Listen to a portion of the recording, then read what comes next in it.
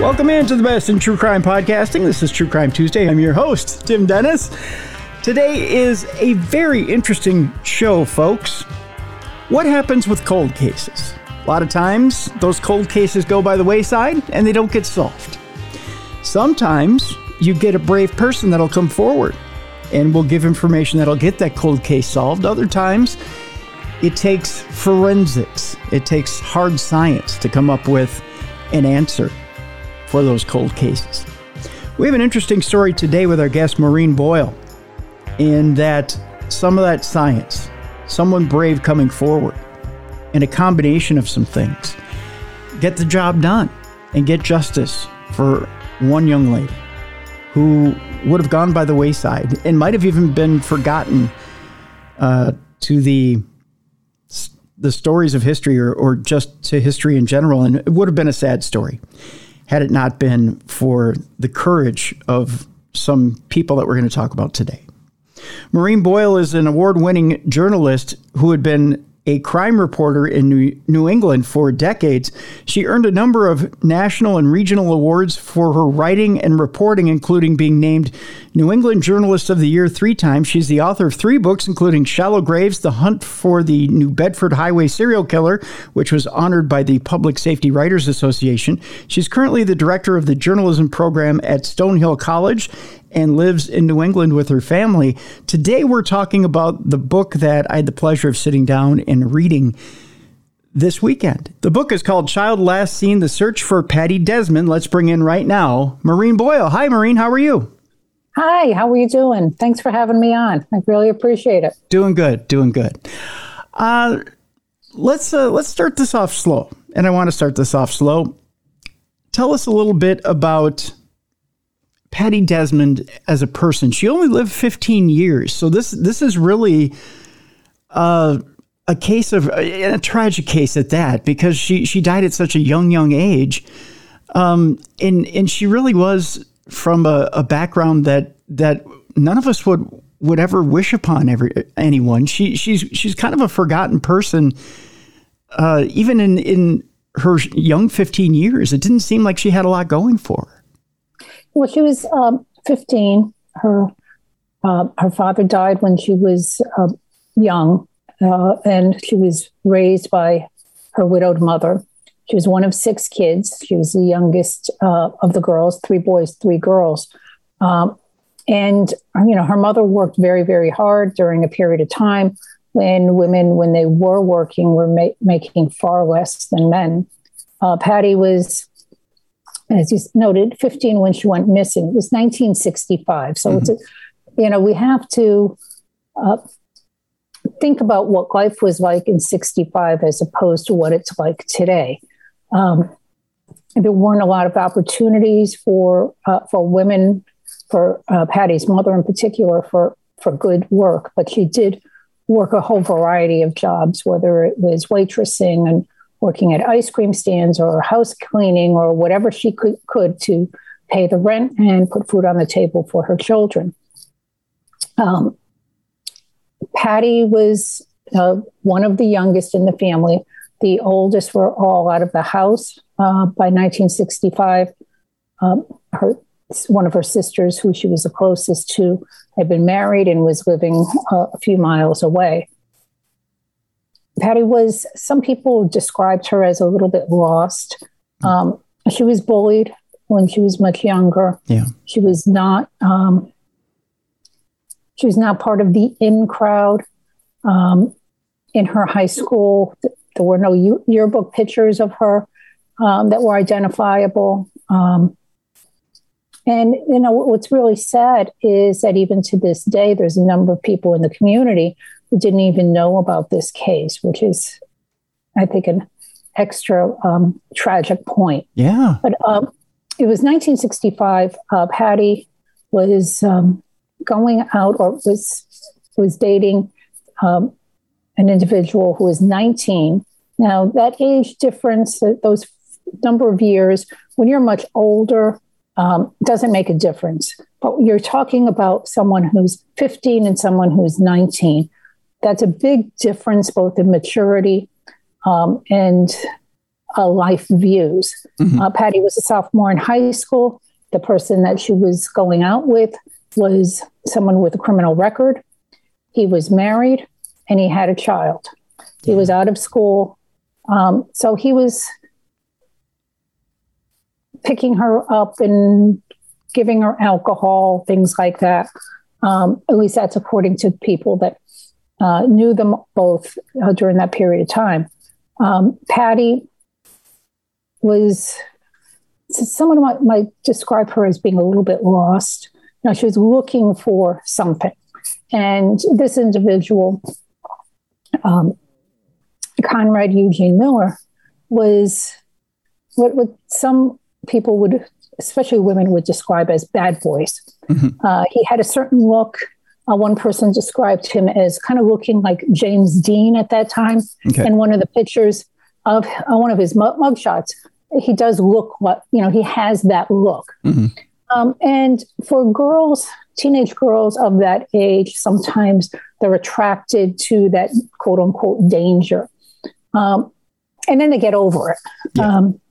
In Patty's case, she didn't get a chance to get over it because she was killed at age 15. She disappeared on a December night.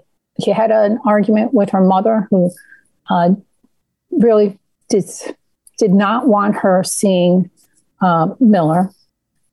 She snuck out of the house and she got in a car with Miller and some of his friends. Miller dropped off his friends and drove off with Patty, and that was the last time that she was seen alive.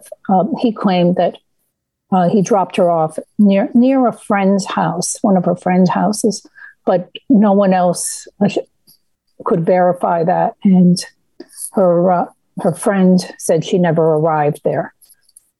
Police long had considered him a suspect in the crime, in her disappearance and possible murder, but they couldn't prove it. There was some stories circulating that she ran away. That could not be proven. There's a lot of false sightings. And obviously they were false because it wasn't her. Police at that time investigated the disappearance. However, keep in mind in 1965, there was a number of teenagers who ran away during that period of time. And it was a whole different time. When someone was reported missing, their names did not go into a national database like it does today.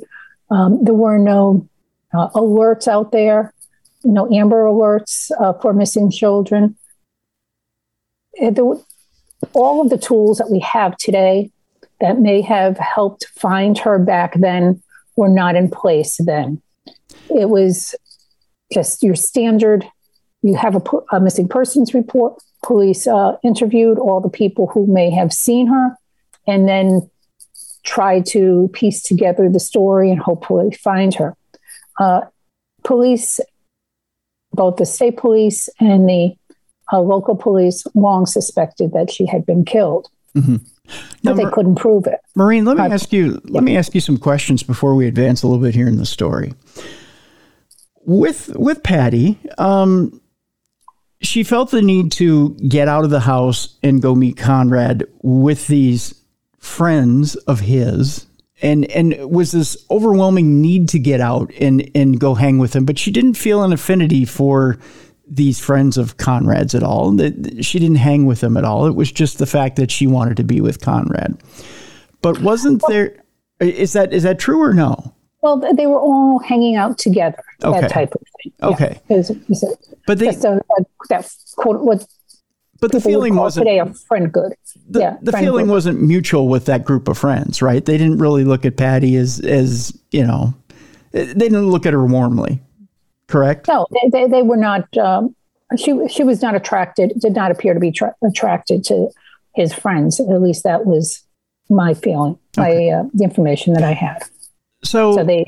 It was just she wants to get out of the house to see Conrad, but there's this feeling that she's really on her own, that she's alone, that even when she's with Conrad, there's a sense of loneliness. There's a sense of, and maybe I'm reading into it a little bit, but there's a sense that she's really on an island, because with her family, they love her, but at the same time, they'd love her if she would kind of mold herself to what they expect her to be.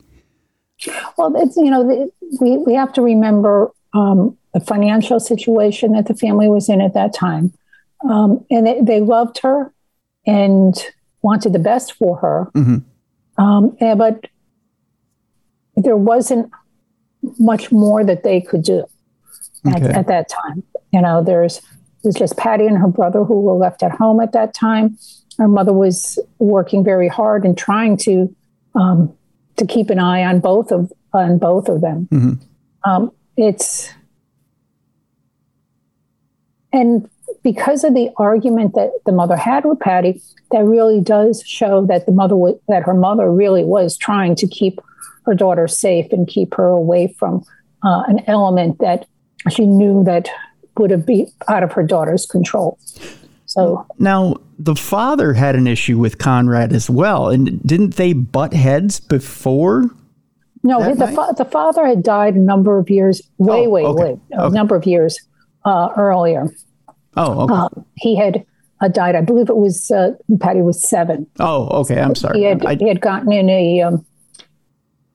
an argument with a family member with his brother, and he hit his head on cement and suffered a head injury and died. Died of that on his way to the hospital. Oh, okay. Who was it that had the issue with Conrad that was arguing with him? Well, there was a number of people when they were young children. Some of the other kids in the neighborhood where Conrad grew up would get in I wouldn't say arguments. They had told me that Conrad would bully them and would fight them and things like that. So I think that's what you might be thinking of. Yeah, some of the kids that were felt that they were bullied when they were young by him. And so that Conrad had a reputation early on in his life, rightly or wrongly, when he was younger, that a lot of the kids tried to stayed away from him, or the parents told the kids to stay away from him because of how he was reacting to them. Do you feel like Patty had an indication that things were eventually going to go wrong with Conrad, or did she feel like she had some sort of a future with him? Did she want some sort of future with him before that fateful night? When girls are 15 years old, mm-hmm. they are very often in what I call la la land. Okay. And they don't, they're always looking for a happy ending. And that's probably what she was thinking, that here was someone who was paying attention to her, because she was not a beautiful girl. Mm-hmm. But a lot of girls, they grow into their beauty. Yep. But she wasn't, and people did not describe her as beautiful, but she was looking for someone to love her, someone to pay attention to her. And this is someone who was paying attention to her, perhaps the wrong type of attention. Well, obviously the wrong type of attention. But at 15, many girls don't get it. A few years of maturity, and she probably would have recognized that this was not the type of attention that she should have. But at 15, girls are very, very, they're naive to what people's intentions are. And that was how this happened. Okay. And I think her mother may probably recognize that, and that's why she was trying to warn her daughter to stay away from him. Okay. Now, I tell you what, right now we're going to take a break. When we come back, I want to talk about what motive Conrad might have had to kill Patty, because she's a 15-year-old girl. And let's face it, Conrad's married, has a child. It's not like Patty would squander this relationship she has with him, because it doesn't sound like she really cares. As long as she's getting attention, she's fine. And it sounds like Conrad doesn't mind giving her attention, whatever attention she's getting. So where does it all go wrong? I'll ask you that question when we come back. Our guest is Maureen Boyle. The book is Child Last Seen, The Search for Patty Desmond. We have a link to it in the description of this program, and I want you to go out and get it, folks. It's a really good book. And we'll talk a little bit about the players around Conrad, a little bit about his friends and what his friends are involved in. We'll talk a little bit about how the news gets out that Conrad's involved in this killing. We'll talk about that as well when we come back. You're listening to the best in true crime podcasting. This is True Crime Tuesday. Welcome back to the best in true crime podcasting. This is True Crime Tuesday. I'm your host, Tim Dennis. The book is Child Last Seen, The Search for Patty Desmond. Our guest is Maureen Boyle, the author of that book.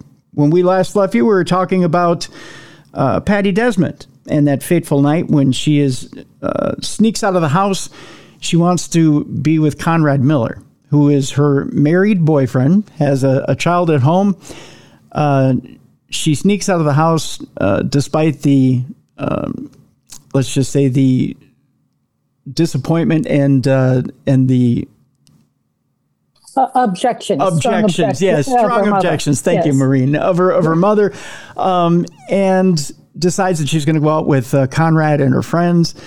But Conrad separates himself and Patty from the group. Now, there is, and I don't know if you want to give this point away from the book, Maureen, but were there alternate plans for Patty with the group? Well, he had told police later he was going to try to fix her up with one of his friends. And his friends, of course, knew nothing about that. They didn't? No, they did not. Okay. Was that a surprise to his friends when they found this out? And how did they find that out? Well, I don't think that the police mentioned that to his friends. What happened after she went missing, they did go back to talk to his friends just to get the timeline of where they were and, when he dropped them off. And then they never saw him again. They saw him briefly when they drove by, but they didn't see Patty later on that night. Now they had car trouble and that type of thing, but they did not say anything to police about any plans to hook up with Patty later on that night. It was Conrad who took Patty alone to, to a coal mine area where some people would go to drink or hang out or make out, that type of thing. And when he took Patty to that area, he told police, and this is from him. Okay. He told police that she told him that she was pregnant and that she had a boyfriend and she was going to get married to the boyfriend, or they were going to take off together. And he was nervous about it. He didn't want her to, quote unquote, pin it on him because someone else had tried to pin a pregnancy on him. And in one case, it was his child. And then another case, he was paying, it was clear later on that he had been paying child support on the second child. Ah, okay. So, he was married. He had a young wife and one child, and then another child that he at one point was paying child support for. So he's paying that support on another child. Is he in Dutch with the wife already? Is that the case? And he doesn't want... His wife was also very, very young. His wife was 16. Oh, gosh. Yeah. So she was very young. She was also very naive, as girls at 15, 16 are. So Conrad has a bit of a problem with dating outside of what should be his age range. I mean, he's dating young girls. Yeah, he is dating some girls that are, at least in how we would view it today, far much younger than he should, because the norm today is someone's 19, they shouldn't be dating high school girls, especially if they're not in high school. Right. Yeah. But, he told police at the time that Patty told him that she was pregnant, and he left with her, and she wanted him to drop her off at her friend's house, or take her to a friend's house. He dropped her off near a volunteer fire department, which was maybe like a block or so away from a friend's house, and drove off. And that was the last time that he saw her. That was his story that he told. He told police that the next couple of days, as they were initially investigating her disappearance. He told her friend that. He told everyone that that's what happened initially. Mm-hmm. Much later, he made some veiled suggestions that he had killed her to some of his friends, saying that they would never find her. There was some veiled suggestion that she was in the mine. And his friends all thought, when they heard it, that it was just a bunch of drunken talk because he was not sober when he was saying it. They said, and that they just didn't believe him. Mm-hmm. He wouldn't kill someone. It just didn't make sense. They thought he was just a blowhard at that time. Sure. But, those type of stories did get back to the police, including, a few years after Patty went missing, state police reopened the case at the request of her sister. And they re-interviewed some of the same people, and as well as some additional people. But they all got to this one barrier. They didn't know where Patty was. They couldn't prove that she was dead. They had no body. They really couldn't arrest him because what if they arrest him and the case goes to trial and he's acquitted? Mm-hmm. Because they really did not have enough evidence at that time to win a conviction. And of course, they couldn't retry him if he's acquitted. So the case really was cold after the mid 70s until the 80s when someone stepped forward. And that was the real break in the case. And that's really what the highlight is for most of these cold cases. Mm-hmm. They're solved by a number of ways: forensics, DNA today, mm-hmm. And people coming forward with evidence. And very often, it's the human element, people coming forward, that really breaks the cases. We are so wrapped up today in DNA that, DNA is going to solve everything. Mm-hmm. And while that is a tool, you do need people to steer investigators to the right area in a number of the cases, bringing the suspect to a particular spot, tying the suspect to the victim, all of those additional things, not just relying on DNA. And you'll see that in a number of cases that are even solved with DNA. When you dig a little bit deeper into those cases, there's more that investigators already had. And the DNA was, as they say, is the cherry on top. Right. And not in all the cases, but in many of them, they had a suspect. Right. We had Stuart Gibbon on last week. We were talking about the different minutia of an investigation. We were talking about that, when you consider DNA and talking about DNA, you think about how young DNA really is and the science of DNA. 1987 in the early 90s is really the birth of DNA. And you think about it as a science, and really it was considered junk science in the 1990s. And how now we rely on it so heavily. But, you think about fingerprints and dental impressions and forensic sciences and even as you're saying, tips and people are so important, and all these different things, even down to pollen and different things to tie and fibers, everything to pull these cases together. It's so important. And there are so many things that go into an investigation to pull everything together. And then after I talked to Stuart and then reading your book, Child Last Seen, it's amazing what was pulled together to finally get Conrad on this case.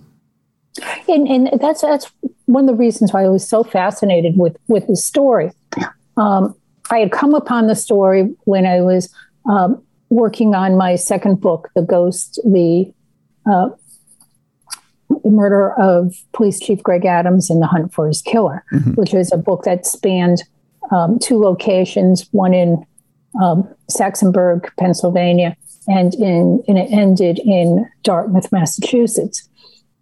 And I was in Pennsylvania doing some wrap-up work on The Ghost, and one of the prime investigators in Patty Desmond's case, Danny McKnight, I had interviewed him for The Ghost, and he mentioned this case, and he also had all of his case files, which was very helpful and provided a good background on the case. And what was surprising about the case was how few people knew about it, how few stories at the time there were. There were a number once the case was concluded in the 80s, but not initially. And I was really taken by the work that went into it initially and how all of the investigators really hit a brick wall because they could only take it so far. They had no crime scene. They had no body. They had suspicions, and very good suspicions. Yeah. When it also comes to, we're talking about DNA and how relative, and I know I'm skipping around here, but how young okay. DNA is. Yeah. And I recall as a reporter being in a courtroom with a prosecutor going step by step by step in an initial hearing with a judge to get the DNA admitted, and then going step by step by step with a jury to explain what DNA was. And the defense attorneys essentially calling it junk science. Because it was, going with the numbers, and with the numbers really confused jurors. And today we just shrug it off to, oh yeah, DNA proved this. And that was not the case. In each of those cases, and this was in the late 80s, early 90s, each of those cases, DNA was not universally accepted. And they did have to really school both judges and jurors on why DNA should be admitted. And here we are, how many years later, and we are just assume DNA is found everywhere. In every cold case, the first thing people will say in any forum is, but what about DNA? DNA can solve it. And, even today, sometimes there isn't enough DNA to, or it's degraded so much that they can't use it.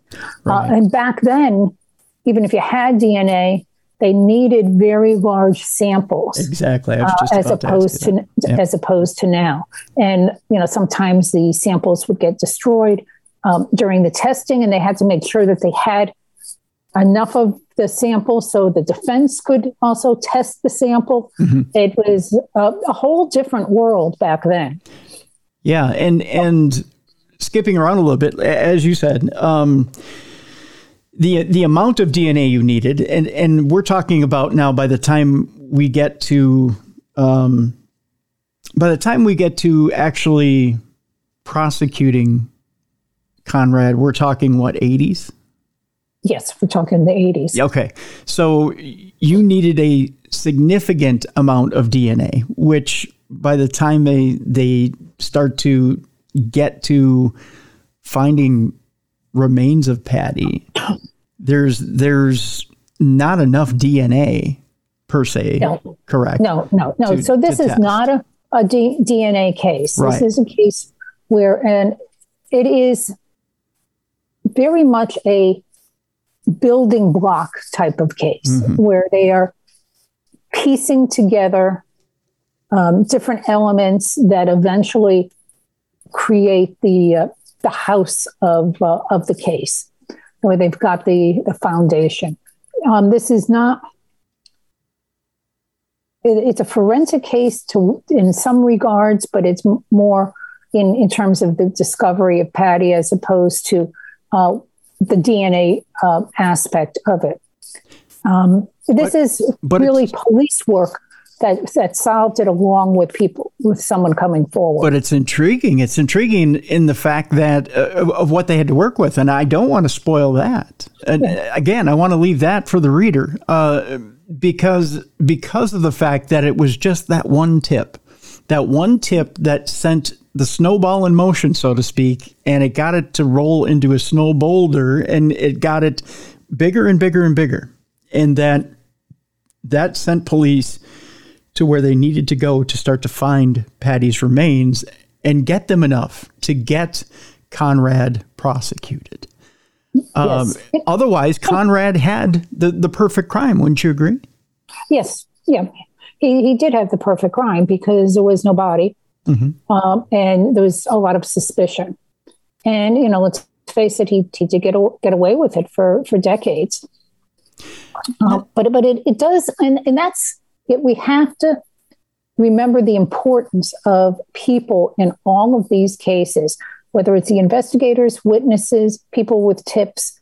That is what solves these cases, along with the science. But people, that human element, is what pushes and directs investigators into certain areas. If they have bad information, well, at least the investigators can look at in that avenue and decide, no, we're not going to go that way. If they have good information, guess what? That can make the case, and that can help investigators find the evidence that is out there because they know where they're looking. And that was the case here, where they were able to get to that crucial point, and everything else that they had from 1965 on then all fell into place. It all made sense. And that was that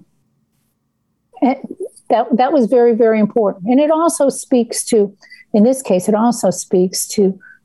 people taking that moral step of doing the right thing. It can be, we have this currently, this quote unquote no snitching culture, where people will say, and this isn't new, this has been going on for years and years and years. Right. But even then, there was, you don't tell on family, you don't tell on friends, you don't tell on anyone, you just, mind your own business. And that was the thinking in some circles back then, and that is why the case went unsolved for so long, until someone came forward and said, wait, this is what happened.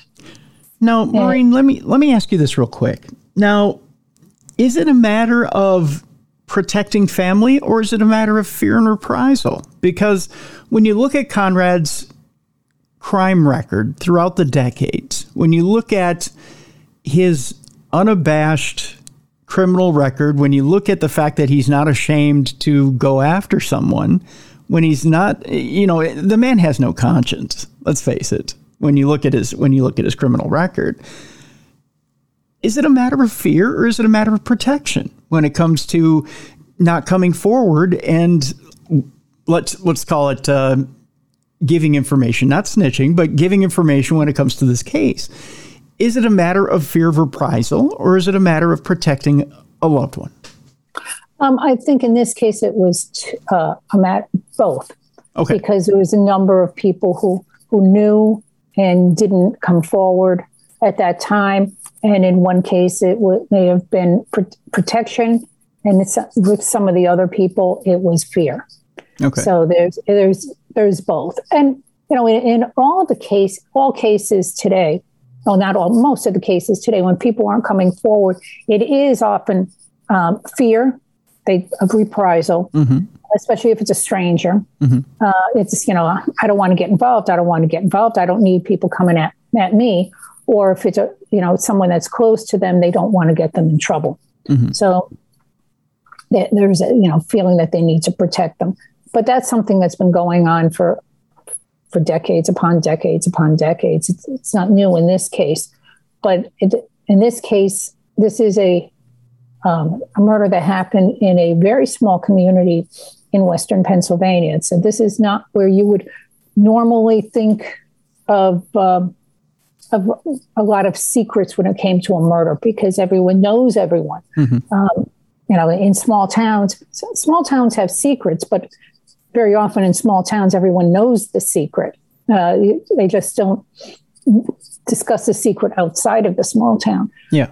In this case, everyone had suspicions, but police couldn't get anyone who had direct knowledge or knowledge that could lead them to direct evidence that would tie him to the murder until the 80s. I wonder, we talk about small towns having their secrets, but then we also talk about I don't want to use this word, but I'm going to use it, Maureen, the forgettability of Patty. And you look at modern day in that area, and there's a little bit of your book, and I'm not spoiling anything by saying this, that as much as time remembers, time forgets. And yes, and that's one of the very sad things, and that's one of the reasons why I wound up doing some stories about cases that no one knows about. It's easy to do a book about some cases that are popular, that where everyone knows about it and they want to know more about it. Yeah. But what about the cases that are like the hidden cases there that with victims that no one knows their names? And I'm always intrigued by those stories and what the families had to endure, what the police investigators had to uncover, and also what communities had to deal with. And in all cases, often especially with smaller towns, murders affect everyone in the community to one extent or another. Those that are in that direct circle, and then there's that ripple effect in a community. There was, that with the death of the killing of the Saxonburg police chief. And in this case with Patty, there wasn't that much attention paid to her disappearance in the public eye, even though a number of people knew that she was missing. But that is one of the reasons why I thought it was important to tell her story and what happened to her, so that she's not forgotten, that, she was not a famous actress. She was not, a famous artist. She was a teenage 15-year-old girl who never got a chance to grow up. And that's what I find was one of the saddest things of how sometimes people can be anonymous in life and in death. And I really hope to make sure that their lives are noted, that people will realize they mattered. And that is what's important in all of these cases. We have to remember that the victims matter. Yeah. That the families matter. And that's, and only by looking at these cases and exploring these cases, hopefully only by doing that can we perhaps prevent other cases, similar cases in the future, by understanding how a killer could walk amongst a community for decades. Although in Miller's case, he had been in and out of prison, so he wasn't walking free much of the time. Right. But how can someone get away with murder And what does that say about your own safety in a community, even a small community where you feel safe? Yeah. Yeah. When we always think that it's, if you're in a large city like Boston or New York or Memphis or Chicago, that's where you are unsafe, that you're in danger, so you're always on alert. But what about in the small towns throughout the country, of which there are many, that, when the sun sets, and can people hear you scream in the wilderness? True. You bring up a very good point. There's a very good tale or a very good moral to the story that you bring up with Patty. But I wonder to myself, as I read this book, who keeps Patty's name alive more? And I don't know that you're going to like the choices I give you here, but I'm going to give you the choice. Is it the remaining family that's still alive of Patty's, or is it actually Conrad Miller? Because it's in a notorious way, and I'll give you these two examples, and you tell me whether it's good or bad or indifferent. Conrad Miller still exists. He's still around. He's notorious, not infamous, but notorious. The name is still connected to Patty. And people have this fascination with killers. So that name still exists to Patty, even though Patty's life is very tragic. Yet, that's true in any murder case. The victim and the killer will always be forever tied together. Mm-hmm. In any case, O.J. Simpson, it will always be tied to the victims. Yeah. Although when it comes to serial killers with multiple victims, unfortunately, the killer's name is more well known than the victims, which I think is very sad. Mm-hmm. But they will always be tied together in that regard. But I think it is important for a community at large to keep her memory alive. Her family is, it's been years. She only has, 2 siblings left alive.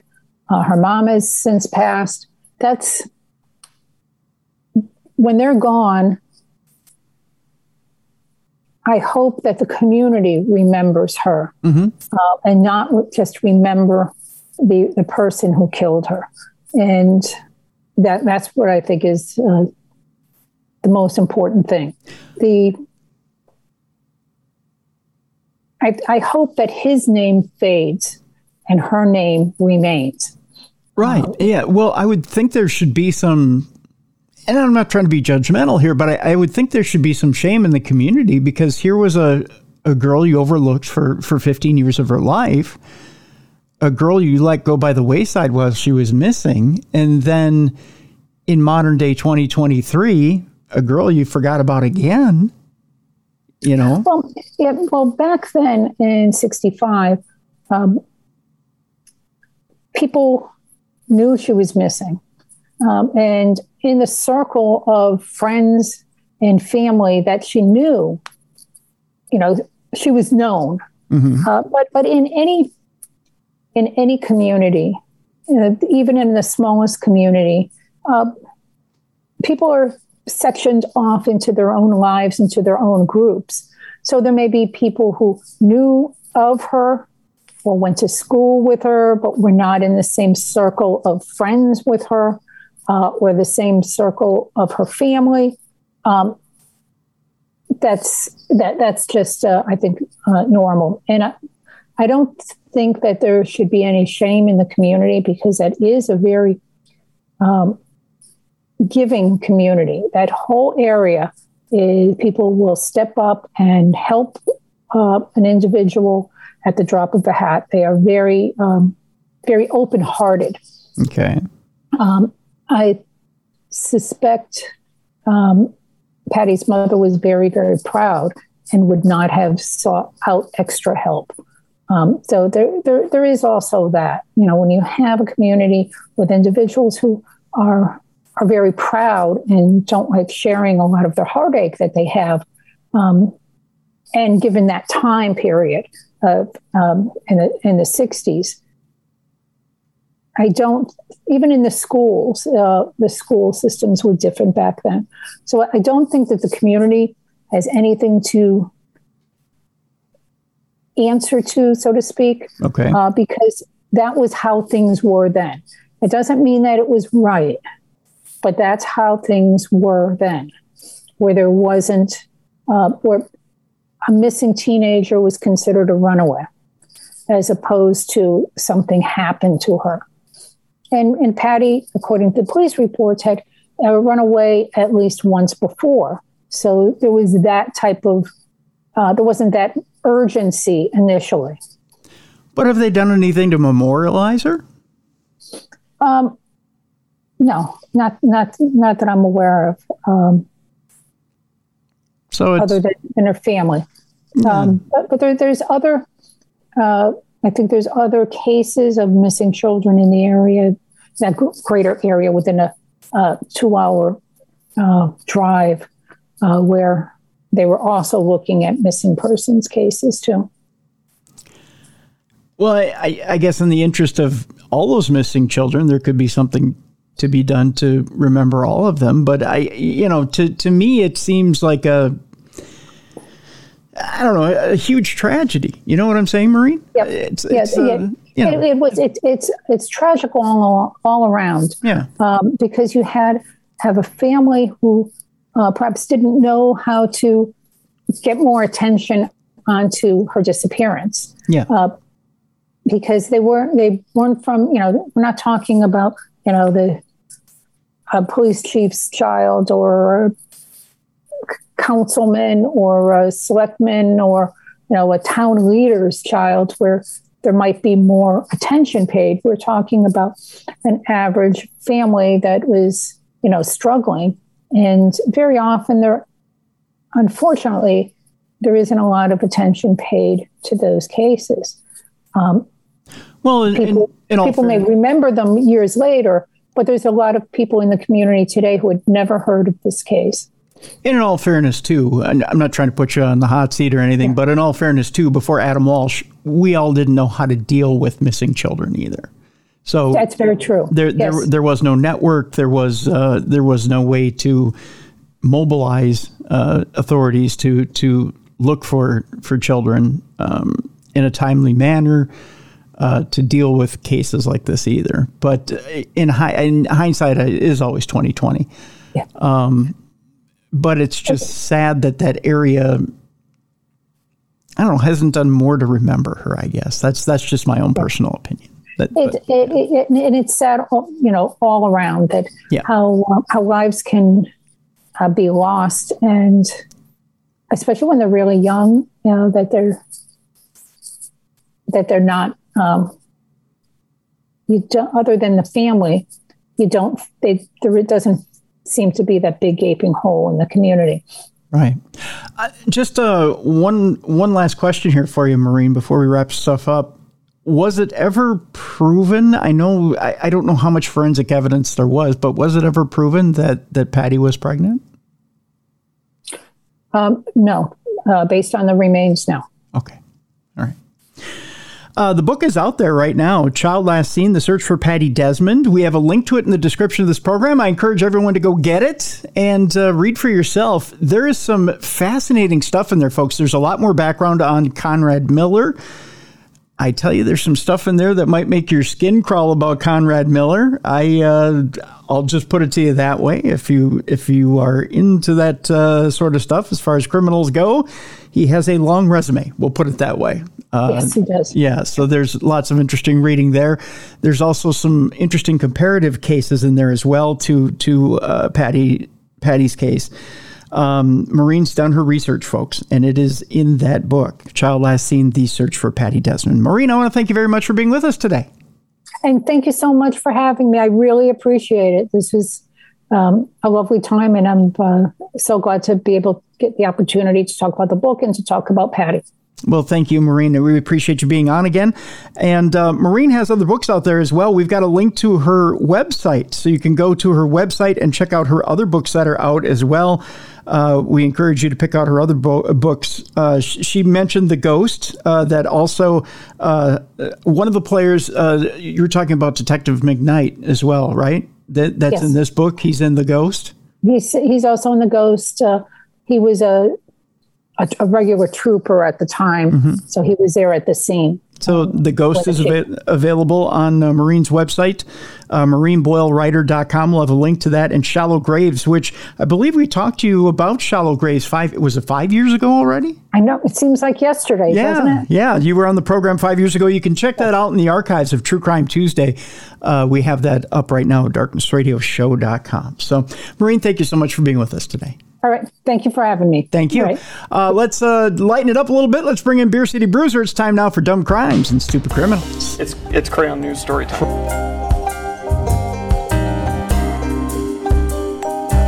What happened with this dude, Christ Bearer? I heard he cut his penis off and then jumped off a balcony.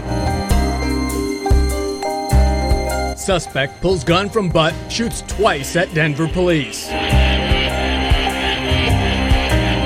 What is your emergency?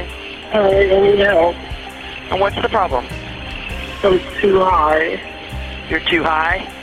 Yeah. It's that time you're all looking forward to, the time where we get down, dirty, and a little funny. It's time now for Dumb Crimes, Stupid Criminals. And with that, we bring in a co-host with the most. Of course, we're talking about the BCB, the big cuddly bear himself, fresh off a meet and greet. It's the Beer City Bruiser. Bruiser, how you doing?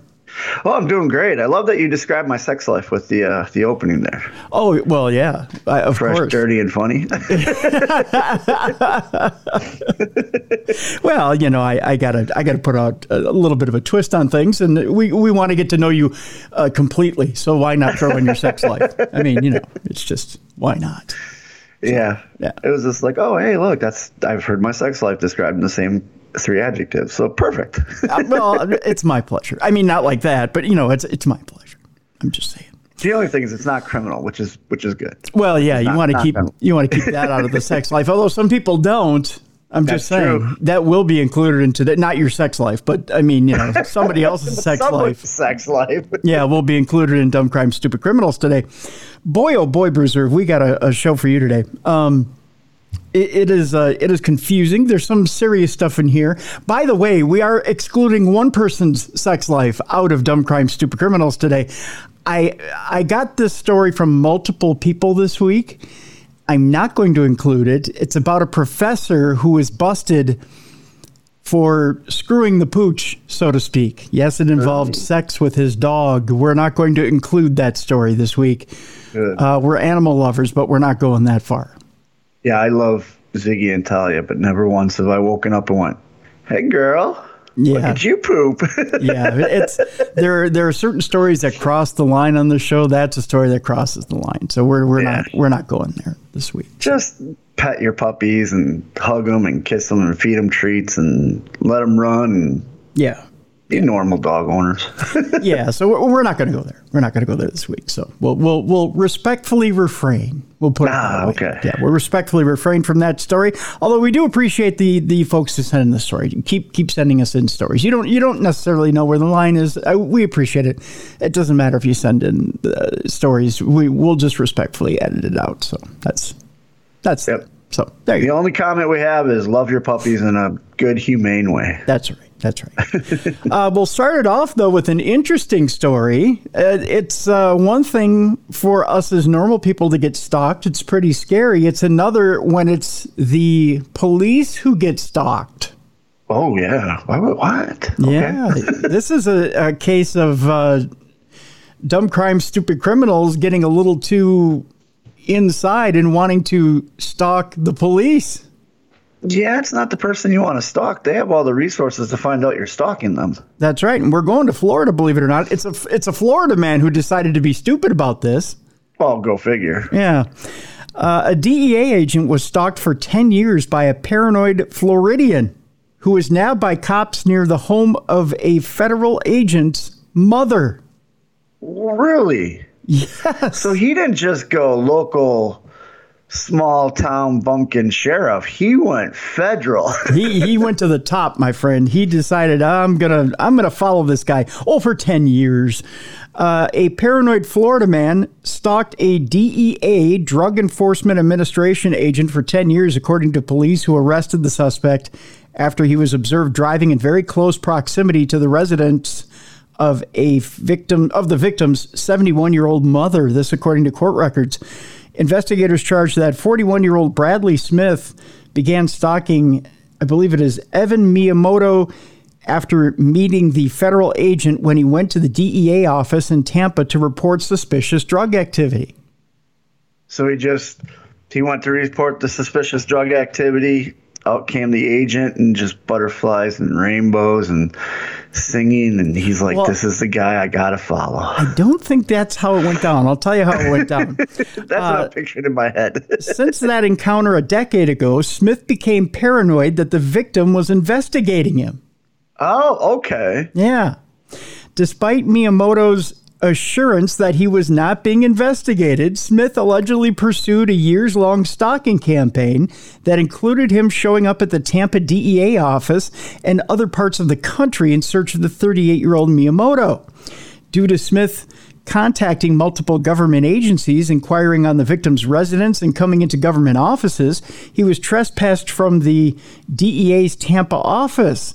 Agents have spoken with the defendant multiple times and asked him to stop calling their offices and attempting to locate the victim. That, according to a sheriff's deputy. Yeah, you can't. I don't know anybody that knows this, but you can't call up a police station and they won't willy-nilly just give you information on one of their federal agents. Like, there's security there. No matter what. Yeah, exactly. Smith allegedly made threats to harm Miyamoto. Now he's crossing the line. Yep. And according to a witness, claimed that he knew where the victim lived and is driven by his house several times.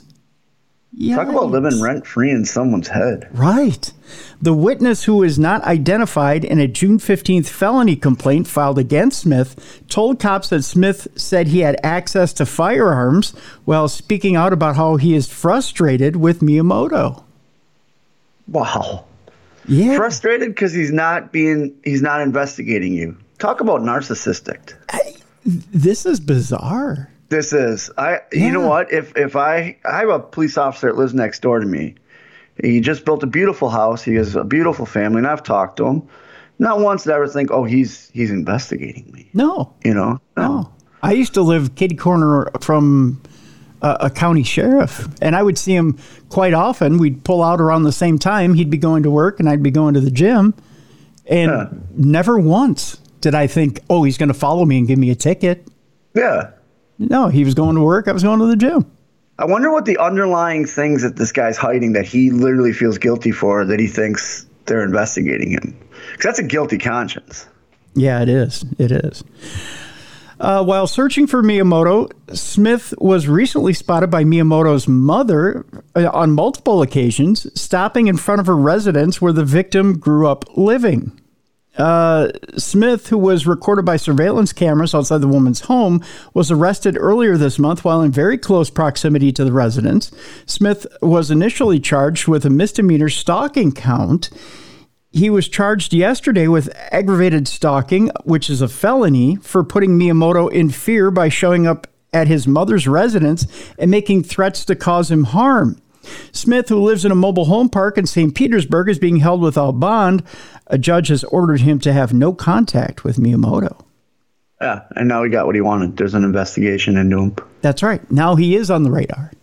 Have you ever met anyone that had stalked somebody? I've met someone that it was a borderline stalker case where we had to have almost an intervention for him. Be like, look, man, this is infatuation is one thing.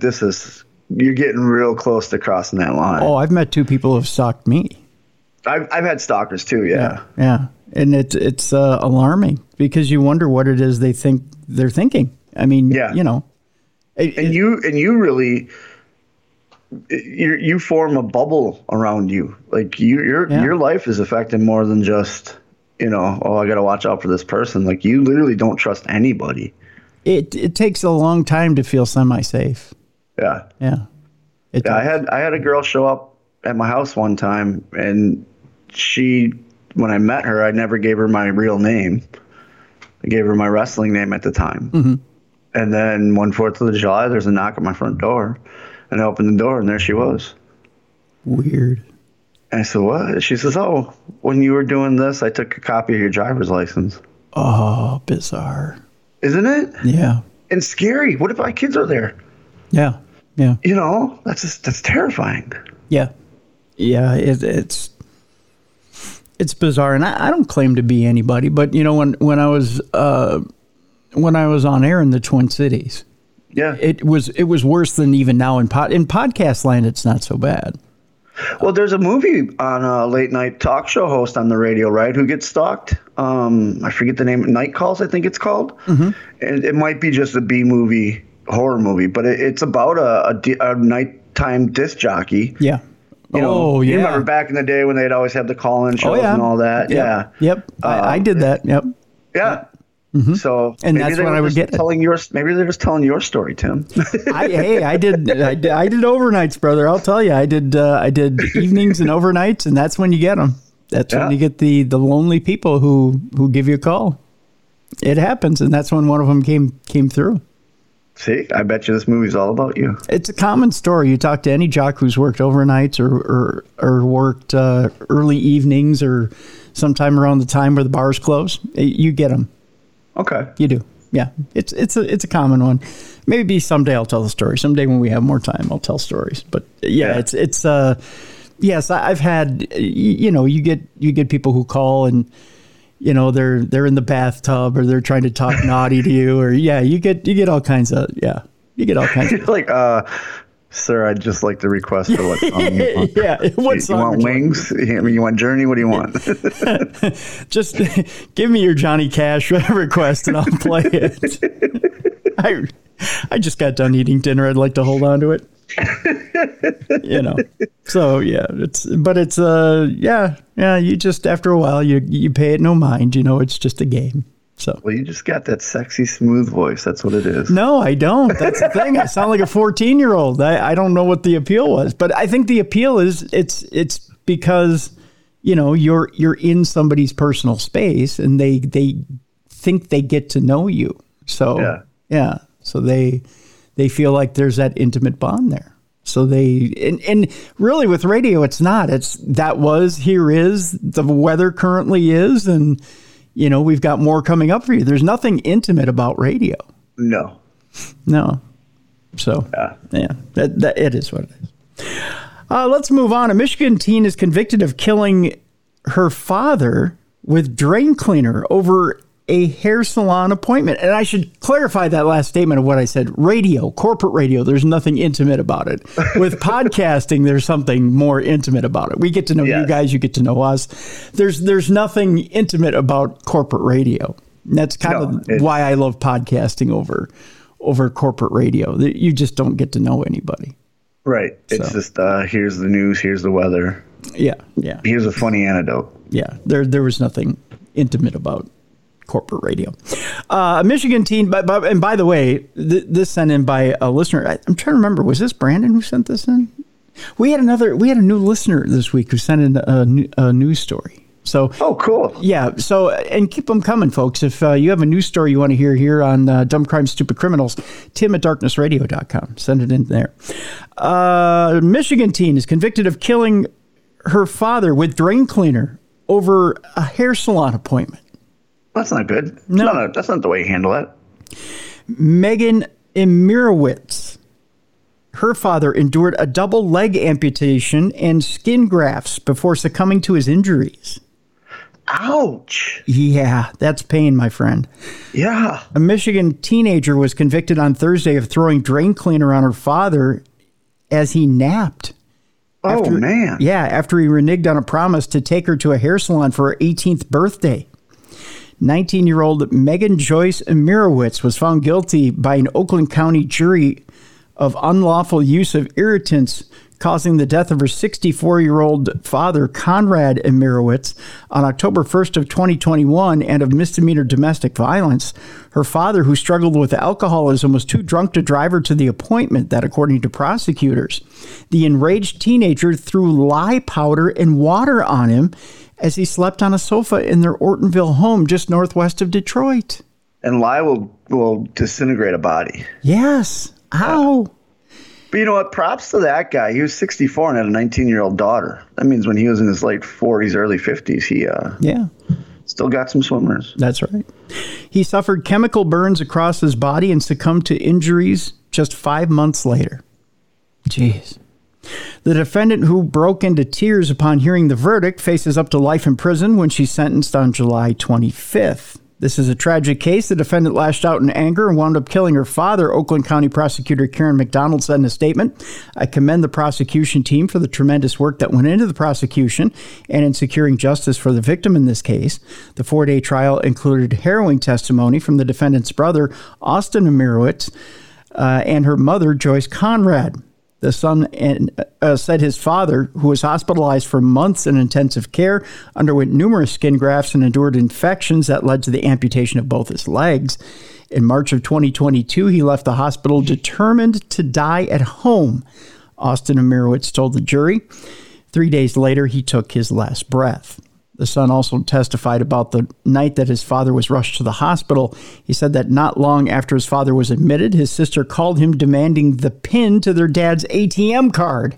Oh, geez. Yeah. No remorse whatsoever. Yeah, what a nice young lady, huh? Hopefully she goes away forever. Well, let's hope so. She wanted to pay for the hotel room where she and her friends were celebrating her 18th birthday that night. Really? Yep, that's why she wanted the PIN. So she was celebrating while Dad was suffering. If anybody wants to see what lye does to the human body, watch Fight Club. It's what he puts on his hand while they're making soap. And then lye, like I said, is a common way to dispose of bodies. Mm-hmm. That's what John Wayne Gacy, he'd mix lye and lime to spread on under his crawl space. You know, it's not a good substance. Commonly what gangsters would use when they try to get rid of bodies, when they went and buried them out in the desert or whatever, they would take a bag of lye and they would take a shovel and that's how they get the bodies to decompose quickly. And it's painful. Mm-hmm. Like I can't even imagine the pain that man was in till his death. Yep. By the way, she did not ask about her dad's condition when she asked for the PIN number. Oh, of course she didn't. All she cared about was partying with her friends. Yep. And now she's the only reason she's crying is because she's got to face the consequences. That's right. Enraged, Austin Emirowitz said he hung up on her. I was angry to show no care at all, to dismiss something so serious, he recalled on the stand, according to the local newspaper. In an interview with police, Megan Emirowitz claimed that she had thrown a bag of bread at her father and possibly water, which were near some cleaning supplies. So she claimed she didn't throw lye at her father. The lye just attached to the bread, you know. Yeah. You had those kind of French toast, right? You dip it in the eggs, you dip it in the lye, you fry it up, sure. You eat it. Yeah. It's a recipe from Old Home Country Bread, I believe. Yeah. The defendant's lawyer couldn't immediately be reached for comment. So there you go. There's that story there. That's just shameful. So yeah, I hope she goes up for the rest of her life. I'm going to sound like an old man, but kids these days. You do sound like an old man. Here's a story from Chicago. 3 severed, and by the way, this coming from another listener of ours, I believe this is from Margot. 3 severed heads from donor bodies are left at a Chicago employee's desk after complaints are raised about alleged misconduct. I believe there's some rage involved here, too, if there are 3 severed heads involved. We go to Chicago, where Dale Wheatley, who performs deliveries for the Anatomical Gift Association of Illinois, came into work 2 weeks ago and found sage burning and 3 severed heads lying on a plastic container by his desk. I didn't know there was a return policy on body parts. I guess there is. Who knew? Wheatley, who has worked for AGA for nearly 5 years, said he's never seen anything like the horror movie-like scene he stumbled upon that Wednesday morning in late May. Wheatley said the heads from AGA donors were placed next to his desk after he reported concerns about the mishandling and poor conditions of donated bodies to his supervisors. So the supervisor's like, we'll show this asshole. He wants to give us a 1-star review on Yelp. Watch this. That's right. Here's your 1-star review right here. Actually, 1, 2, 3. I didn't know you could donate your head. Well, evidently you can, and it was sitting right there. How's that? How you like them? How you like them apples, Scotty? Hey, this guy's just trying to get ahead in the business. That's Oh all. God, no, don't do that. Jeez.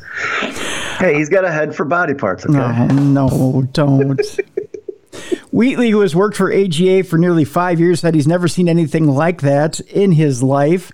He said the heads from AGA donors were placed next to his desk after he reported concerns about the mishandling and poor condition of donated bodies to his supervisors. He denied any maltreatment accusations, saying that handling body parts is in Wheatley's job description. Wheatley said he filed a police report after the heads showed up at his desk and is now filing complaints with local and state authorities. Families of deceased donate bodies to the not-for-profit to be used in the training of medical students at 8 universities across the state, and mishandling causes the bodies to be unfit for use. Wheatley said at a news conference with an attorney, the place is deplorable. It's in shabby conditions, he said. If you're in there for more than 5 minutes, if you start walking around, you start to stick to the floor. Oh, that is a grotesque picture. He's also leaving out that at the company picnic, they use the heads as volleyballs. No, they don't use them. They don't use it. No. You're right. It's on the National Bowling outing. No. AGA writes on its website that it aims to help donors and their families make their donations with the confidence that the AGA will observe the highest standards of responsiveness, respect, and privacy and security. O'Connor said it's Wheatley's responsibility to handle the bodies. The organization, formerly known as the Demonstrators Society, I'm glad they changed the name, by the way. Yes. Yeah. Has been in operation for over a century. Wheatley manages the rack room, or the room where the bodies are held at AGA. He drives around to medical institutions, loading and unloading body parts from the tiered racking system in the AGA van. I don't think of men bodies when I hear the rack room. If I had to choose, and I'm working with bodies, I'm working in the rack room also. I think so, yeah. It's a strip club, right? No, it's not. A QR system is used to identify the body parts, which are embalmed, distributed for study purposes, and then cremated and returned to families. Northwestern University Feinberg School of Medicine, I almost said anatomy, but it's anatomy. I know the right syllables and the right purposes. Lab manager Casey Tilden sent an email the day before the heads appeared in Wheatley's office complaining about the conditions of the donors they received. Donors, or those who have donated their bodies for medical use, were covered with flies or contorted in such a way that they couldn't be used, Tilden wrote in the email, which was provided to the Tribune. There are a handful of donors that were recently delivered with feet and hands that show signs of decomposition, Tilden said in a message to AGA. According to Wheatley, other universities have also emailed complaints. Well, that's not good. No, not good at all. So there you go. So you figure we'll put the 3 heads together and come up with a solution. No, they didn't do that, Bruce. They didn't do that at all. Moving on, a woman in disguise tried to kill her ex's wife with a knife hidden in a bouquet of flowers. Nothing says I love you like a bouquet of flowers to the gut. No, it doesn't. I'm reminded of the Terminator 2 with the cool imagery while the Guns N' Roses song was playing. Oh, yeah. Remember, he walks in with the bouquet of roses and pulls the gun out of it. I'm like, oh, look at that. They're paying homage to the band. See? Guns N' Roses is way better than Knives and Roses. You know? It is. Welcome to the Jungle is so much better than Welcome to Antarctica. You got a point there. Yeah, you got a point. A woman in the United Kingdom has been sentenced to more than 22 years in prison for repeatedly stabbing the wife of a man whom she previously had a romantic relationship with. That, according to local authorities, Claire Bailey launched the that's a Jimmy Stewart joke. Launched the attack with a knife she had hidden in a bouquet of flowers. The 44-year-old Bailey pleaded guilty to attempted murder in connection with the attack last year. North Yorkshire police said in a news release announcing her sentence. Bailey carried out the attack on June 23rd, 2022, when she appeared at the targeted woman's residence in Harrogate, which is a town in North Yorkshire. She was wearing a COVID-style face mask and a red wig. So it was basically a little orphan anti-COVID. Yeah. Authorities say Bailey showed up at the home with a bouquet of flowers purchased from a grocery store in order to conceal a large carving knife. That's a pretty big bouquet. That is. And can you picture her in the flower store, like with the knife holding it up? Like, these are too small. That's not going to cover it. Yep. She showed up at the home with a bouquet of flowers purchased from a grocery store in order to conceal that carving knife. Bailey eventually used the knife to stab the victim, a 43-year-old who police identified as Emma. Although Emma did not know Bailey prior to the stabbing, authorities later determined that Bailey was previously involved in a romantic affair with Emma's husband. Oops. Whoopsie. The affair had ended several months before the offense took place, something which Bailey had struggled to accept. Obviously. Yeah. When Emma met Bailey at the door to her home last June, Bailey launched an unprovoked attack on her, repeatedly stabbing and slashing the victim to her neck, chest, stomach, and arms. Man, thanks for the flowers, but you forgot to cut the thorns off. These are really slicing me up. No.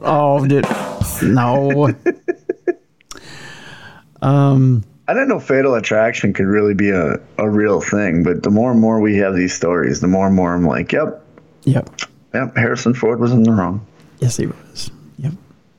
The victim's daughter said that Emma attempted to defend herself. The victim's daughter, by the way, a teenager, also witnessed the attack and tried to intervene. Bailey then fled the scene and returned to her home in the West Midlands, where police arrested her 2 days later. Emma survived the attack, but her injuries required extensive surgery and a hospital stay lasting more than a month. Oh, jeez. Yeah, she got cut up.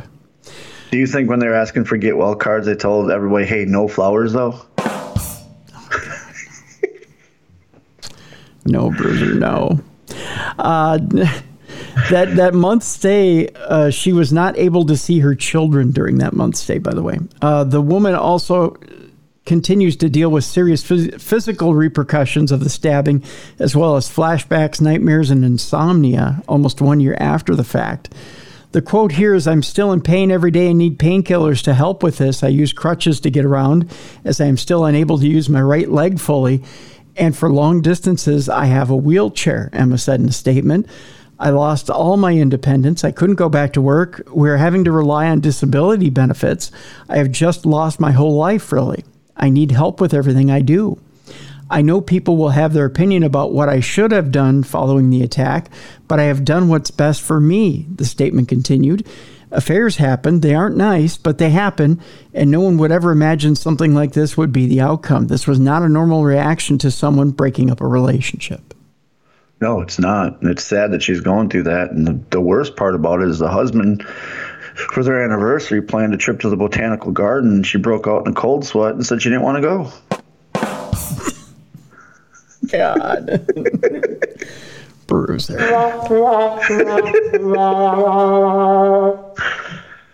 It is sad. It is. I should have gave you this one, but I didn't.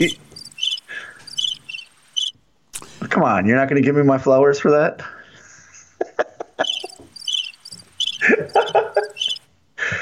Come on, these jokes are killing it. Okay, you take a stab at it.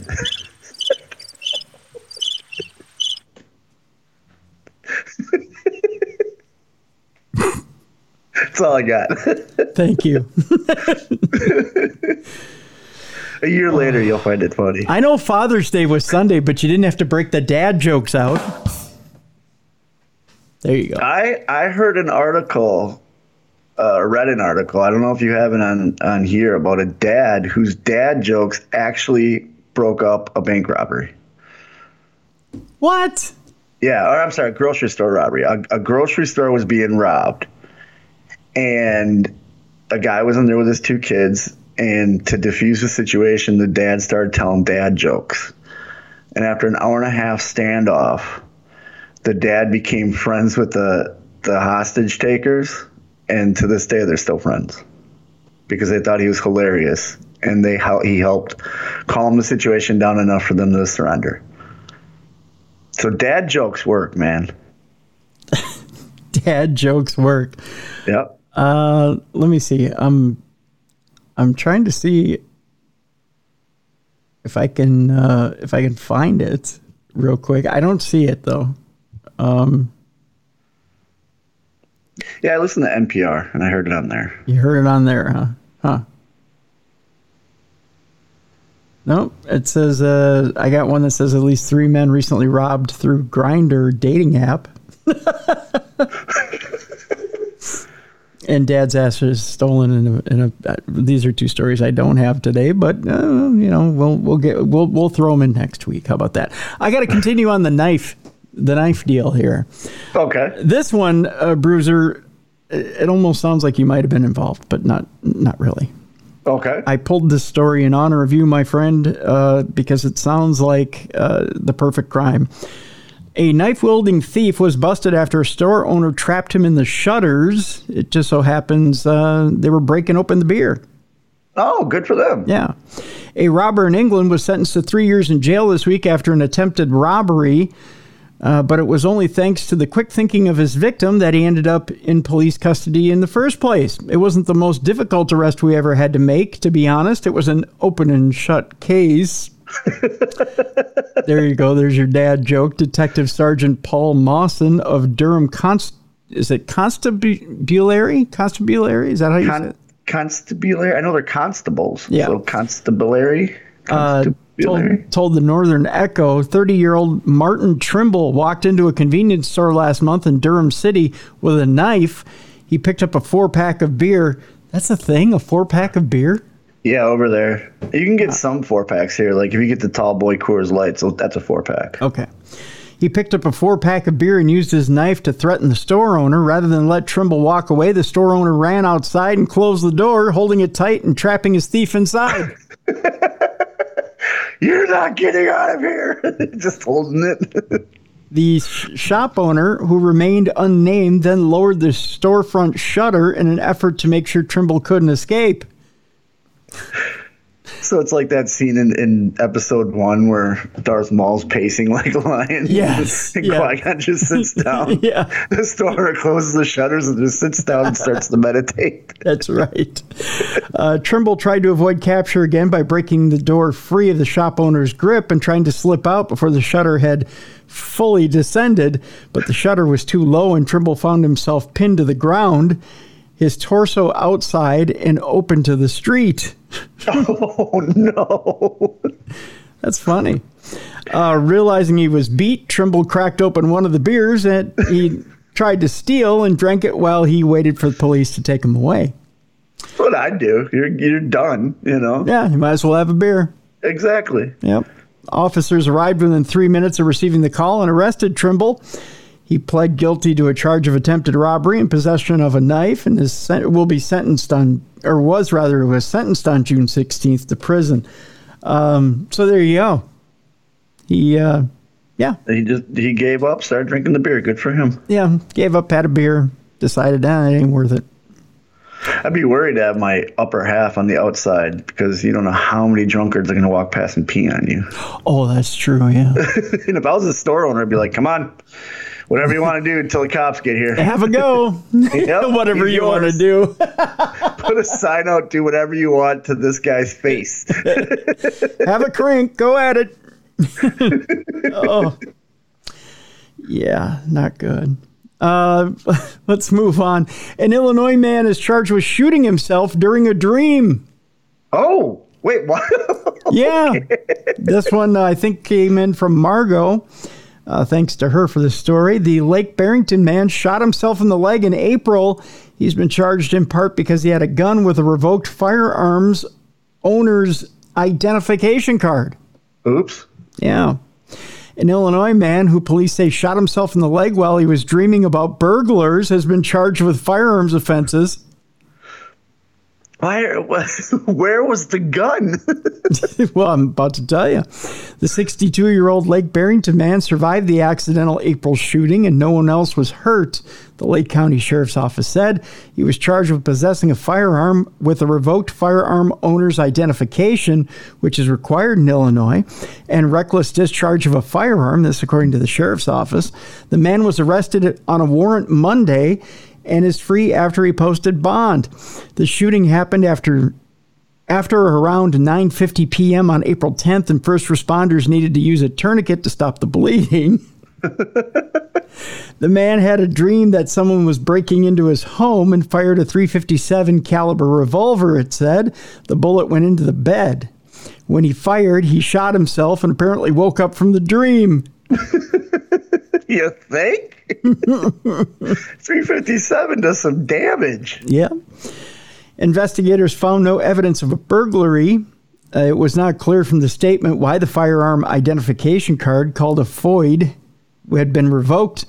Online court records did not appear to show an attorney for the man who was charged on Tuesday evening. In Illinois, gun owners are required to have a firearm owner's identification card to legally possess firearms or ammunition. Lake Barrington is a village of around 5,000, about 35 miles northwest of downtown Chicago.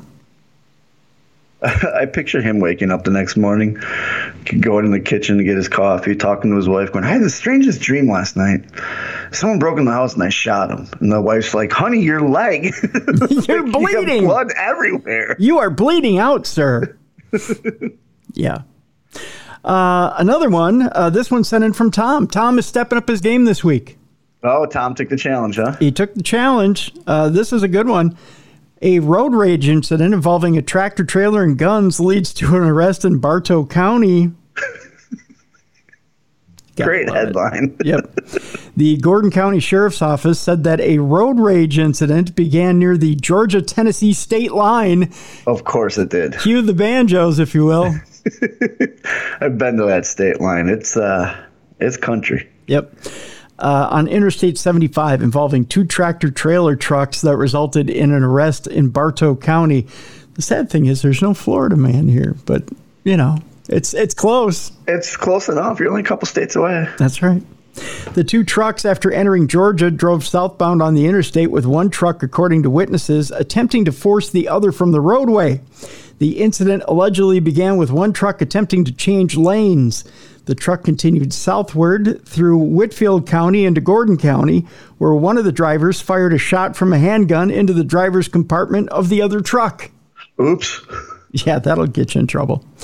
The victim driver was struck and injured by flying shards of glass from the shot, but managed to notify 911 and followed the offender into Bartow County. The offender, subsequently identified as one Nasha. Whoa, what a name. Hold on. Nasha Jewel Johnson, age 25, of Boynton Beach, Florida. Here's the Florida connection. There's the Florida man. Right. Knew he's a Florida man. That's right. Was apprehended by state troopers on Interstate 75 in Bartow County. The victim stopped at a truck stop near the Cass White exit and was located by Bartow County deputy sheriffs. Gordon County Sheriff's detectives went to Bartow County and took custody of the offender, took statements from the victim and other witnesses, and also had the offender's truck taken to the sheriff's office. Their detectives executed a search warrant for the truck and discovered the handgun believed to have been used in the assault, as well as other physical evidence. Johnson was jailed and charged with aggravated assault, aggressive driving, and pointing a pistol at another. That's a charge. That's a great charge. That's a great charge. The victim was treated and released from Cartersville Medical Center. Johnson remains in custody pending bond. Breaker 19, I need a smoky. What's up there, Chuck? Well, I was just getting shot at and need to get this guy pulled over. Now we're going to jump into Florida land, if you will, and get a little bit of Florida man. So that was just a teaser for Florida man. Yeah, now we're doing the real thing. It turns out somebody is a big fan of the Guardians of the Galaxy movies. Okay, which you have the right to do. Yeah, and is a big fan of one of the casts. Okay. fact, I'm a fan of a lot of the cast. They're great actors. In fact, such a big fan, they decided to adopt one of them for their own. Wait, I can adopt Chris Pratt? Well, not Chris Pratt. That's not the one. Let me explain. Zoe sends and whatever. I'll adopt her. Yeah, well, yeah, I'll adopt Zoe Saldana. Yeah. It wasn't her either. She has to have the makeup, though. Yeah. The green makeup so that she dies of toxicity. Yes. Yeah. Green paint will kill you. No, Bruiser, it's not her either. It turns out that Clearwater police arrested a woman for drugs and found a raccoon in her bag. That's right. She thought she was carrying Rocket Raccoon. We go to Clearwater, Florida. Why is it Clearwater is now the trash capital of the world? Have you been there? Yes, I've been there many a times. That place is stuck in the 80s, man. It's very pretty when you drive through. Just don't stop. My old trainer Trevor used to live in Clearwater, so every time that Ring of Honor was in Lakeland, which is up by Tampa, I'd make the drive down and stay a week with him. Mm-hmm. And we'd always go to the beach every day, and there's bars there, Hogan's Beach Shop, Bushwhacker Luke's got a gym there, but it's stuck in the 80s. It is, yeah. I saw a guy walking around with a hot pink Gold's Gym t-shirt with the skin-tight biker shorts that were red and white striped in a fanny pack. Yeah. I thought I only saw it in the professional wrestling world. No, real human beings in Florida they do that. Yeah. It's funny. Yeah. He had the old Oakleys, too. You know, the big razor blade Oakleys? Yep. With the leather Harley-Davidson do-rag? Yeah. Yep. It's, Yeah. And this guy had to be all about 180 pounds soaking wet, so I don't know why he had a Gold's Gym hot pink tank top. Because he thought he looked good in it. That's what. And he was walking with his Marlboro smoking, drinking whiskey every single day, suntan wife who was probably 30 but looked like she was 75. Yeah, she looked like a leather couch. Yeah, and sounded like, a trucker. She sounded like this. Welcome to Clearwater. You all want to go to Steak and Shake and grab some lunch? Clearwater's a great beach. Glad you could come. Pick up your cigarette butts. Hey, sweetie, you got a light? Vaping's for pussies. I do the real thing. I take the filters off my Marlboros, otherwise I can't taste it. And I wish they still had Pall Mall. Pall Mall was wonderful. You know, when they had the Pall Mall uptown. We go to Clearwater, where a woman was found with a baby raccoon in her bag after police searched her belongings during a bicycle stop. That's my raccoon, boys. It's okay. That's not a raccoon. I forgot to shave.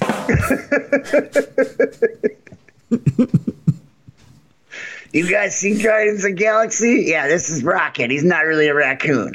He's a squirrel. He's the stand-in. That's right.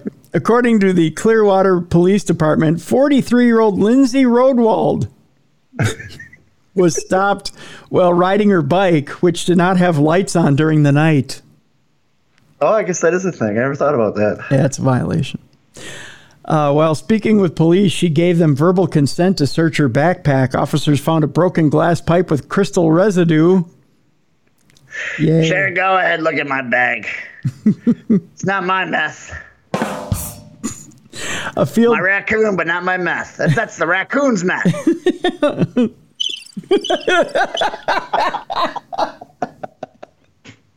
Why do you think they call him Rocket? A field test indicated the presence of methamphetamine on the raccoon. Raccoon was as high as a kite. He's just chattering away in the bag.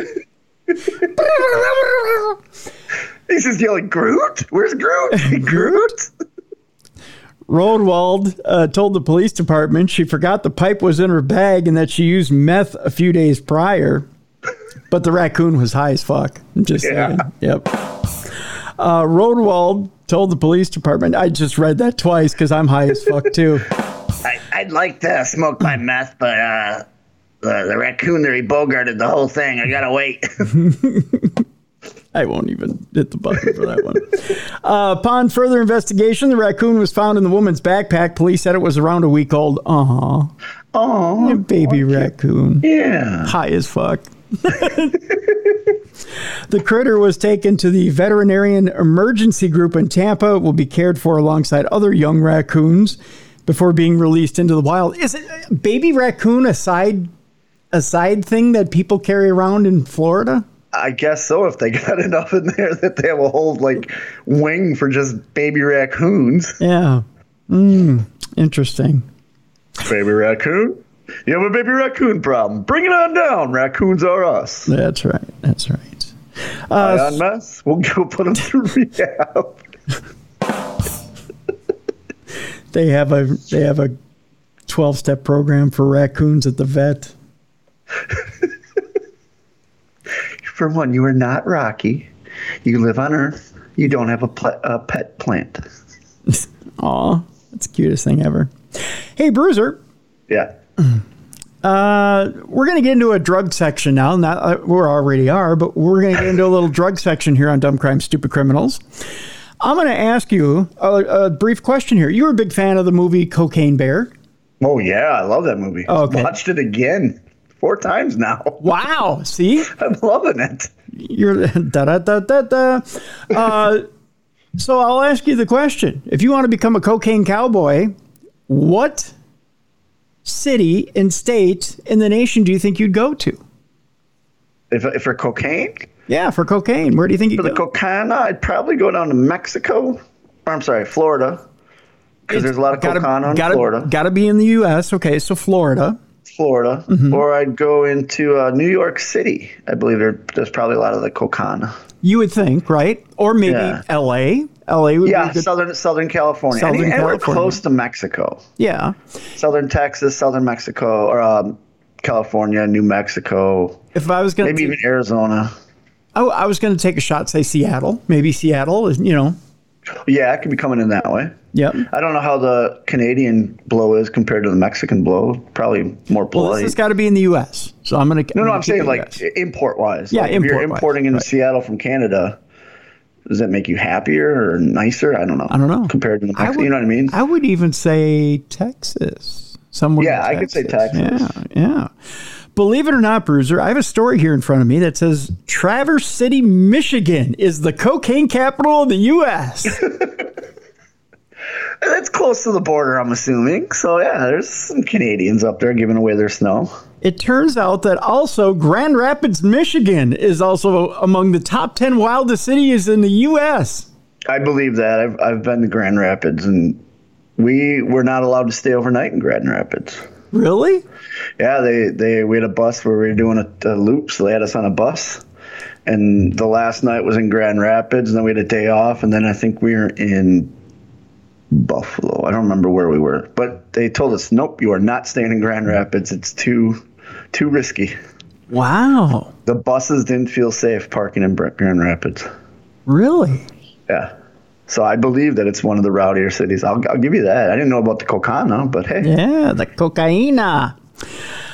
Michigan's Traverse City is a tourist town primarily known as the cherry capital of the world, but a recent study makes the case that the little beachside burg can also claim the title of being the cocaine capital of the U.S.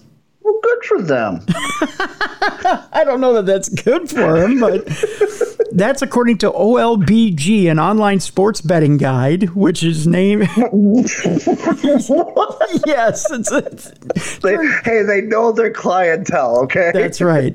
Which named Michigan's Traverse City and Grand Rapids among the top 10 wildest cities in the U.S., ranking at number 3 and number 10, respectively.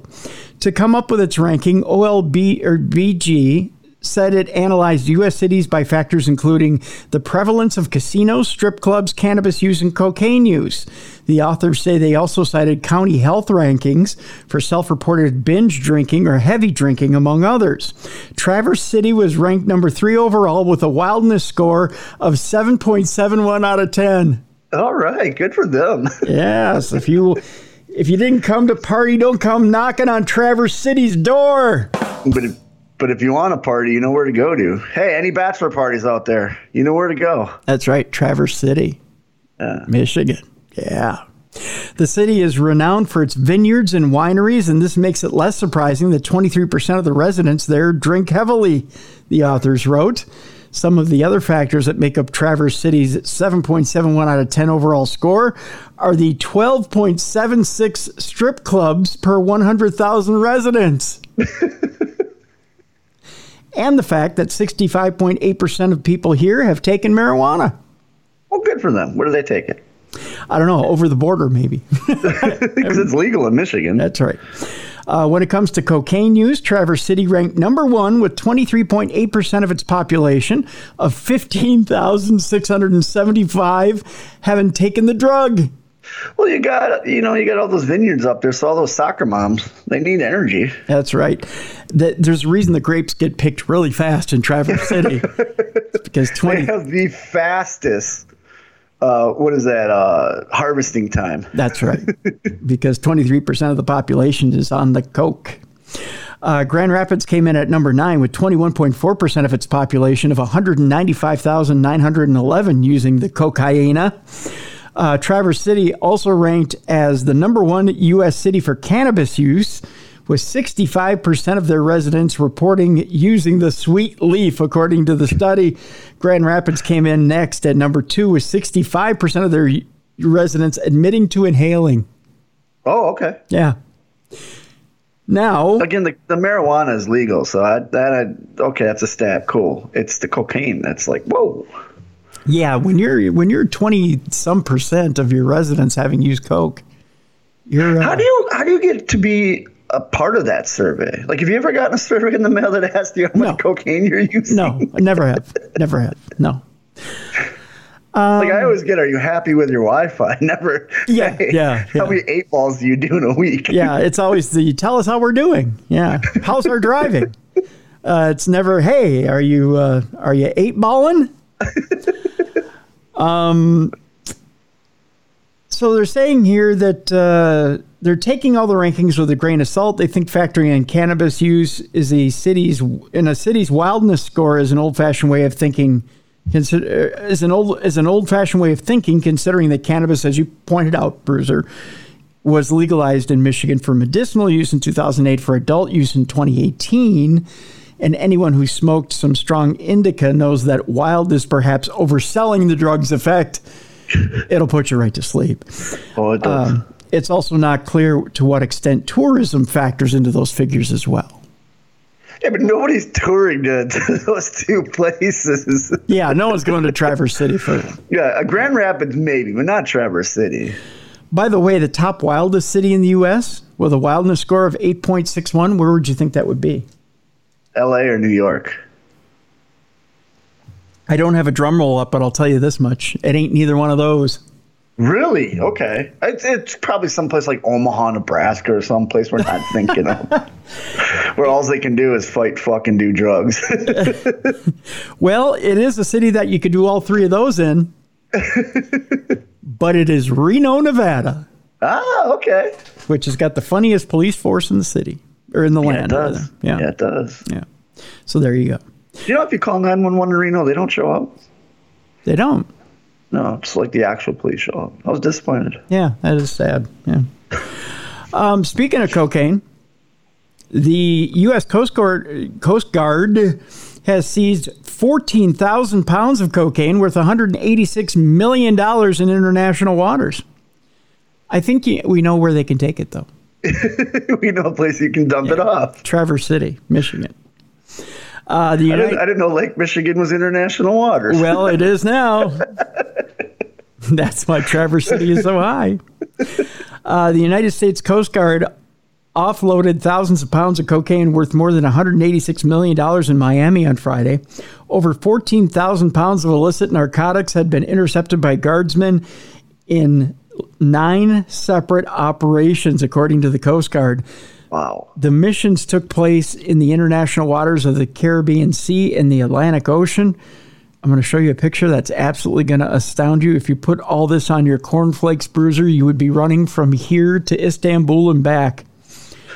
In addition to confiscating the drugs, authorities arrested 12 suspected drug smugglers on various charges. They will face prosecution in U.S. federal courts. The quote here is, the contraband offloaded today represents the professional expertise and dedication of U.S. defense and law enforcement agencies working together to combat the flow of illicit drugs to the Caribbean region and to the United States, said a very high Coast Guard Lieutenant Peter Hutchinson, because he probably breathed a little of that in. Yeah. They also said this teamwork is imperative to the identification, interception, and seizure of vessels illicit and illicit trafficking, and it's testament to the hard work of these crews. Here, Bruiser, is a picture of how much cocaine they picked up. Oh, geez. How many guys are standing there? I was going to say, their whole squad is standing in front of... Now, listeners, here's what this is. It's a picture of a boat with every single member of their team. So there's got to be about 30 of them in there. Yep. Maybe even more. Mm-hmm. And each person is standing in front of a pallet. Yes, a pallet size of cocaine. Yep. And let's see, the shortest guy in that picture is maybe what, 6 foot? Yep. And all the pallets are taller than the people in that picture. Yep. There's a lot of coke there, kids. That is a lot of cocaine. Yeah, there is. That's why I said they probably read that really fast.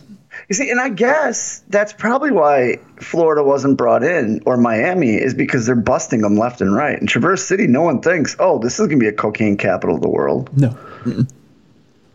Nope, absolutely not.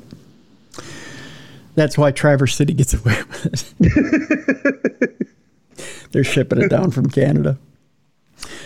You need some blow, eh? Yeah, you want some blow, eh? Huh? As opposed to a blowy, which is totally different. Let's move on, shall we? We're not even in the not safe for work section yet. A gas station clerk asks his friend to rob his store so he can go home early. This, according to police. Okay. You ever just need a day off, Bruiser? You're just yeah. You know what? I can't do it today. I got to get out of here. I just need a day off. Whatever happened to the old timey, have your buddy call in and say he's your uncle and your grandma died? Whatever happened to that? Evidently, it's like, hey, Tim, I don't want to work today. In about an hour, can you call my boss? Say you're my brother. Say grandma died. Yeah, I can get off. I got to get out of here. Yeah. Yeah. Yeah. Nope, not this guy. This guy took it a whole other way. Yep. Well, he didn't want to miss out on the money he was going to miss. Yeah, exactly. He just wanted to be robbed and get out of there. Exactly. A gas station employee in Tulsa, Oklahoma is accused of asking a friend to find someone to rob the store so he could go home early. According to the Tulsa Police Department, the investigation began when the employee, whose name is Isaiah Jones, reported that a man walked into the store June 5th and handed him a note that read, "Give me all your money or I will shoot you." Yeah, because that generally happens in a robbery. Yeah, exactly. Yeah. Jones complied and the suspect left with cash. Investigators later identified Stephen Jones, no relation, by the way. None. No. As the suspect and arrested him on June 8th. However, police said there was more to the story than what appeared. Stephen Jones confessed to the robbery, but said his friend, I believe it's Aaliyah Locke, set up the crime because Isaiah Jones had asked her if someone could rob the store so he could leave early. I'd do that for you, Tim. Would you? I'd do that for if the cruiser called me up and said, "Hey, have somebody rob my store. I got to get out of here." I'd find somebody for you. I'd make sure they were in a stool pigeon, and like as soon as they got arrested, they throw us under the bus. I'd be like, Bruiser, I just can't sit here at the comic book store one more moment. Have somebody come in and rob me so I can go home. Yep, I would do it. Police say Locke was arrested for an outstanding warrant and provided text messages that corroborated Stephen Jones' story.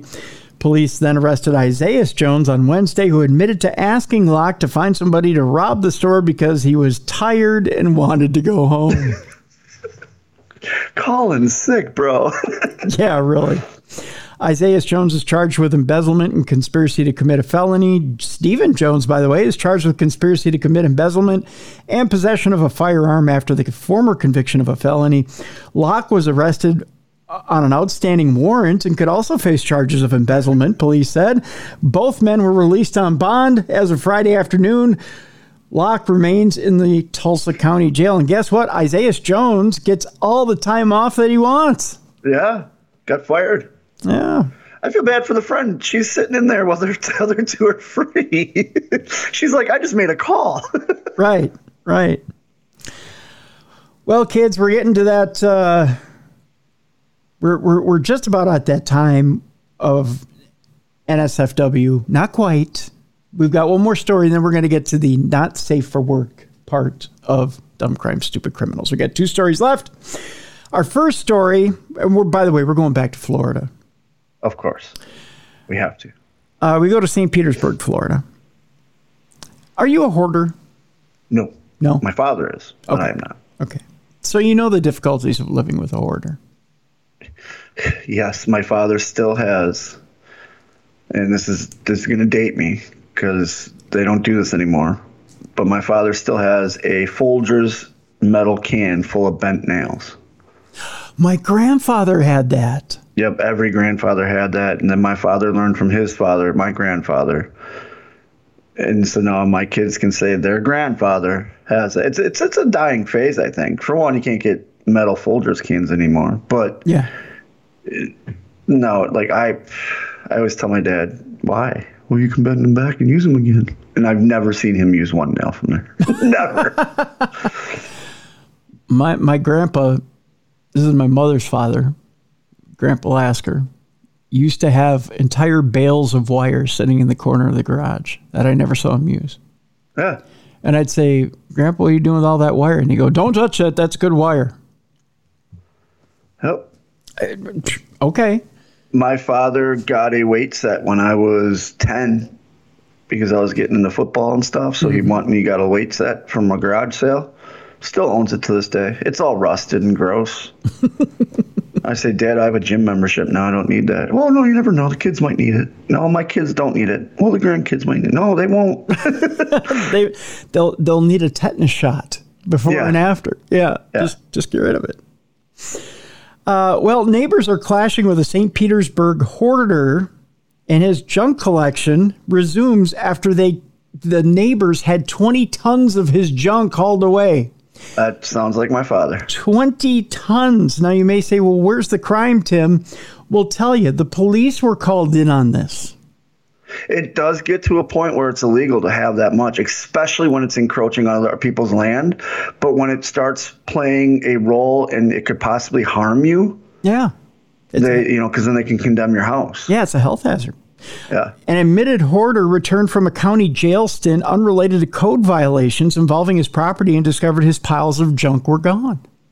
That could throw him into a tizzy, too. It did. 52-year-old Jason Johns was arrested in December for possession of methamphetamine, surprise, and was locked up on a probation violation. Of course. While he was away, the company Junk Warriors gave Johns' friends and family a discount rate to clear the property on 56th Street North, and a stunning 20 tons of trash bruiser was hauled away. That is a lot of trash. Yeah. I'll give my dad that. He has trash, but it's like nails, old car batteries, old batteries. Yeah. So stuff that, if you need be, could be useful. It's not like old newspapers or magazines or anything like that. Right. Here's the kicker. Now, his neighbors say surveillance camera video shows Johns sifting through trash cans near his home and hauling shopping carts of items back to his property. So he went and found the stuff they took. Are you ready for this? James Battaglia and other neighbors said Johns collects junk throughout the day, including early in the morning. They said he also acts irrationally when asked to stop and leaves obscene notes on the trash he doesn't take. Right? My dick's bigger than this. Exactly. Meth is a crazy drug, man. It is. Battaglia went on to say, I don't know if he's going to end up with a credit card in my name. We're not sure what's going on with him, but we want our neighborhood to be a civil neighborhood for everybody. Neighbors said the situation is far from civil, with confrontations erupting on a regular basis.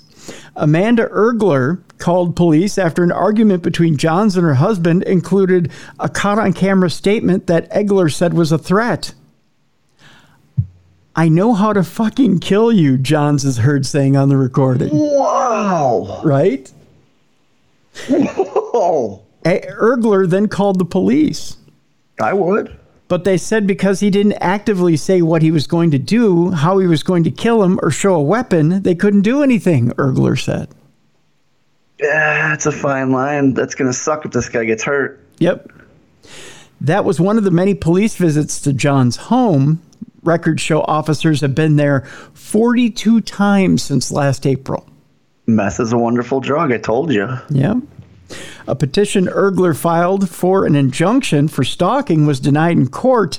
The order stated the court could not issue an injunction to keep the peace between neighbors or force people to behave civilly.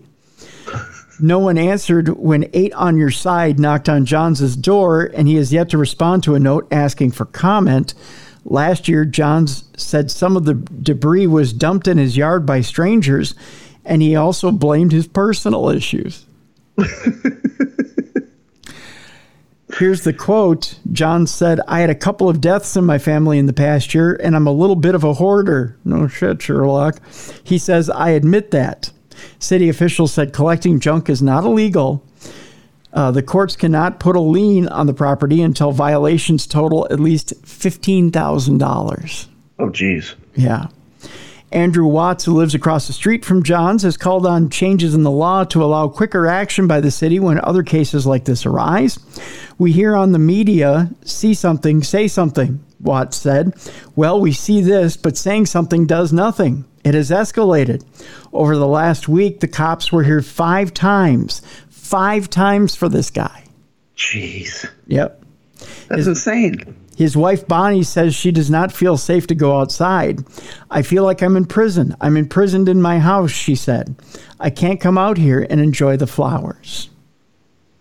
Why? Because the flowers are buried in shit? I was going to say, is he covering the flowers? Is he smoking meth right in front of the flowers? Who knows? Who knows? All right, kids, our last story is a not safe for work story. We're going to give you a couple seconds here to turn down your listening devices. If you're at work, put in your earbuds, AirPods, whatever you got.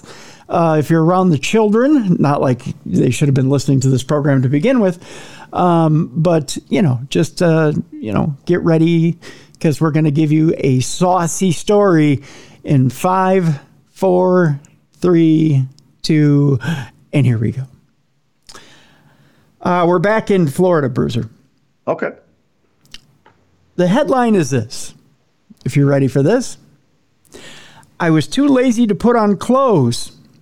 A woman wearing only a towel and drinking 4 Loko was arrested for allegedly letting kids photograph her naked in the Dollar General parking lot." Of course. Mm-hmm. No, I've been in a towel drinking 4 Loko, but I never left my house. That's right. But why take it to the Dollar General parking lot? That's my thing. You're going to get the best people there to take pictures. That's right. A scantily clad 36-year-old woman in Florida was arrested this week after police said she went to a local Dollar General store wearing nothing but a towel wrapped loosely around her body and a can of 4 Loko in her hand as she let a pair of juveniles take pictures and videos of her completely undressed. Oh, that's so wrong. That's Florida. Giselle Robinson was taken into custody on Monday and charged with 2 counts of lewd and lascivious exhibition, which is a second-degree felony. Court documents reviewed by Law and Crime magazine have found out.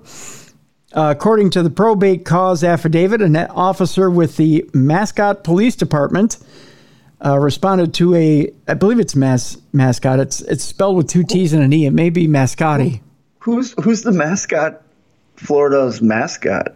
I don't know.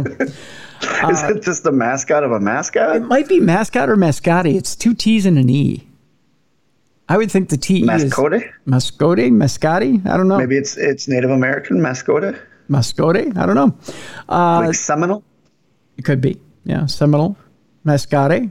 Mascate Police Department responded to a call on Monday at about 9:30 p.m. regarding a woman who had allegedly exposed herself to 2 juveniles outside the Dollar General store in the 400 block of East Myers Boulevard. The caller was an employee of the store who had allegedly spoken with the 2 juveniles about the woman.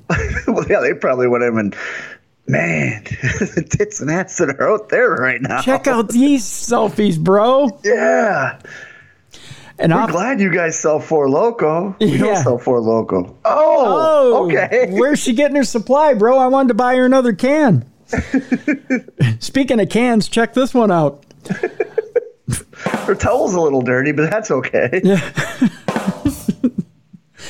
An officer found the woman wearing a towel wrapped around her body while holding a can of Four Lokos alcoholic beverage, the affidavit states. The woman, later identified as Robinson, allegedly told the officer that walking around in public with only a towel is normal to her. It sure is. Yeah. Especially when on that Four Loko. You can't sit still when you're on Four Loko. We like to call it the redneck's formal wear, the wrap towel.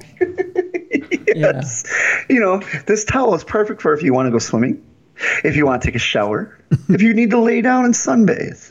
It's all right there. The officer noted that Robinson appeared visibly intoxicated as she said... You think?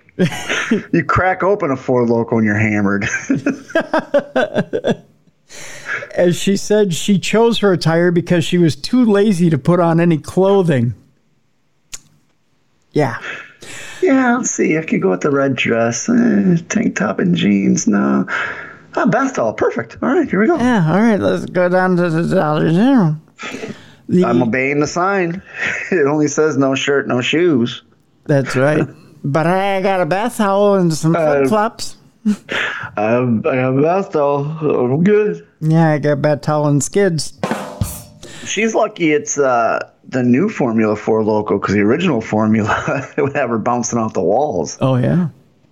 The Dollar General employee told the officer that a juvenile under 16 had witnessed a woman naked in the parking lot and recorded it on his cell phone.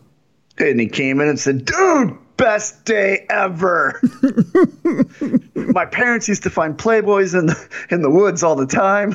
We find this in the Dollar General parking lot. I found me a Giselle under a towel.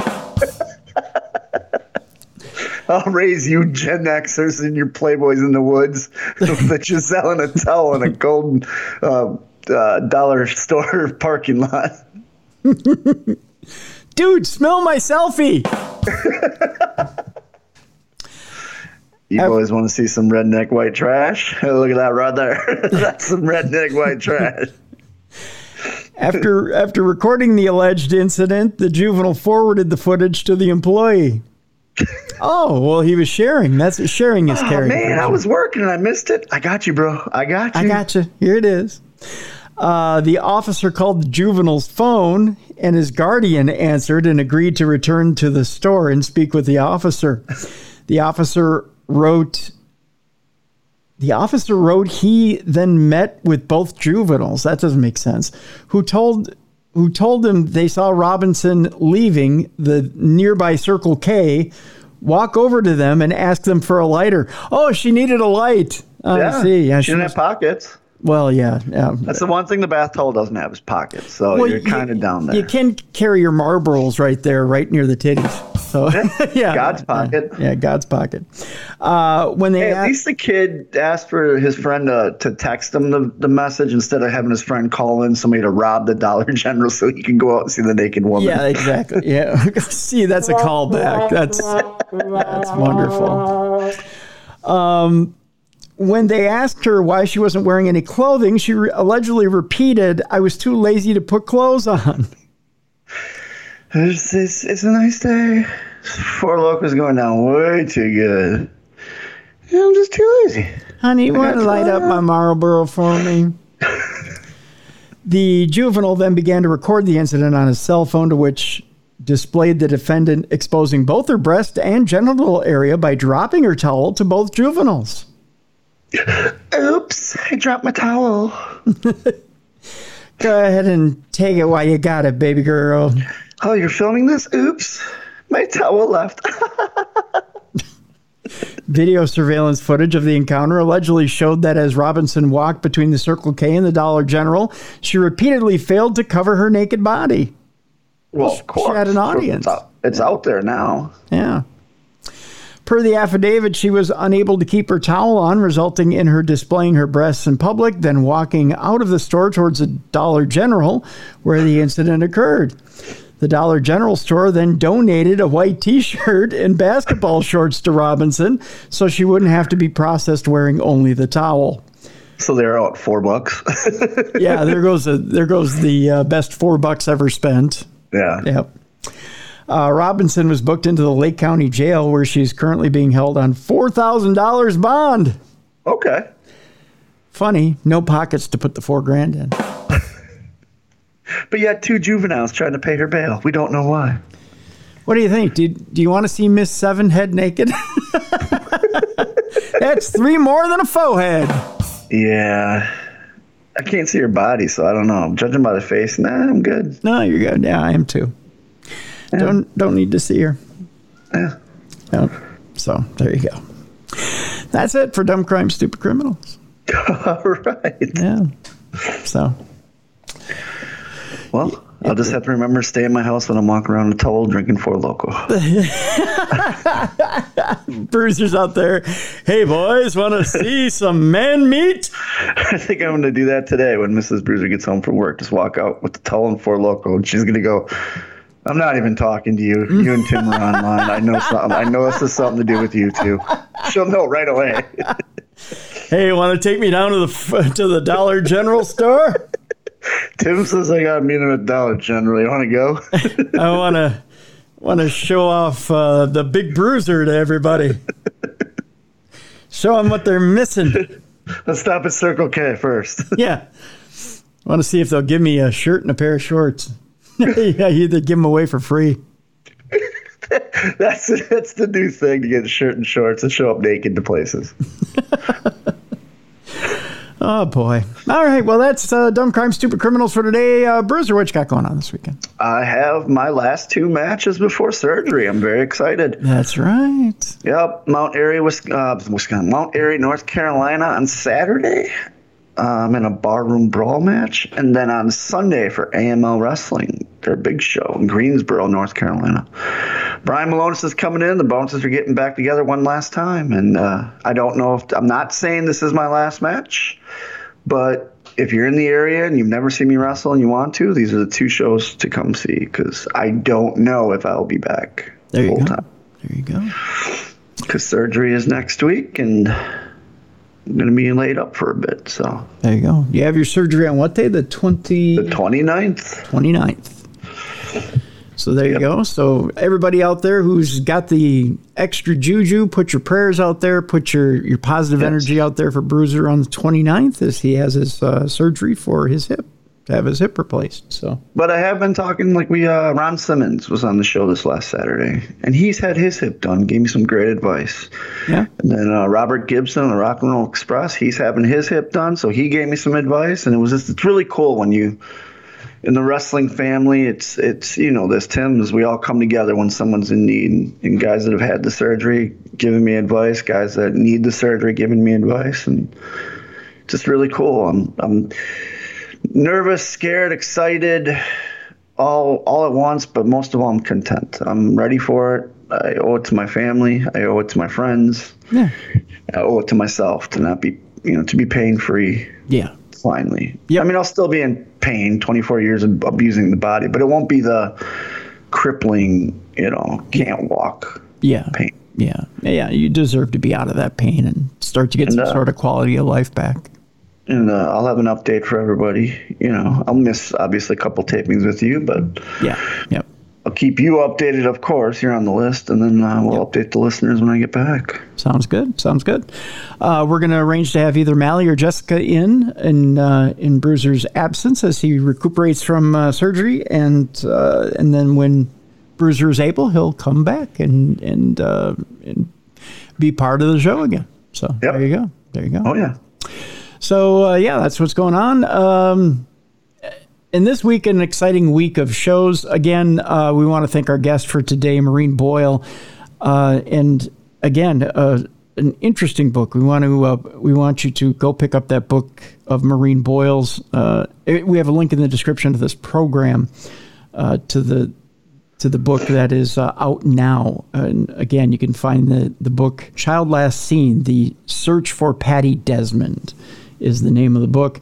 I would encourage you to pick that up and read all about that. So that's out there right now.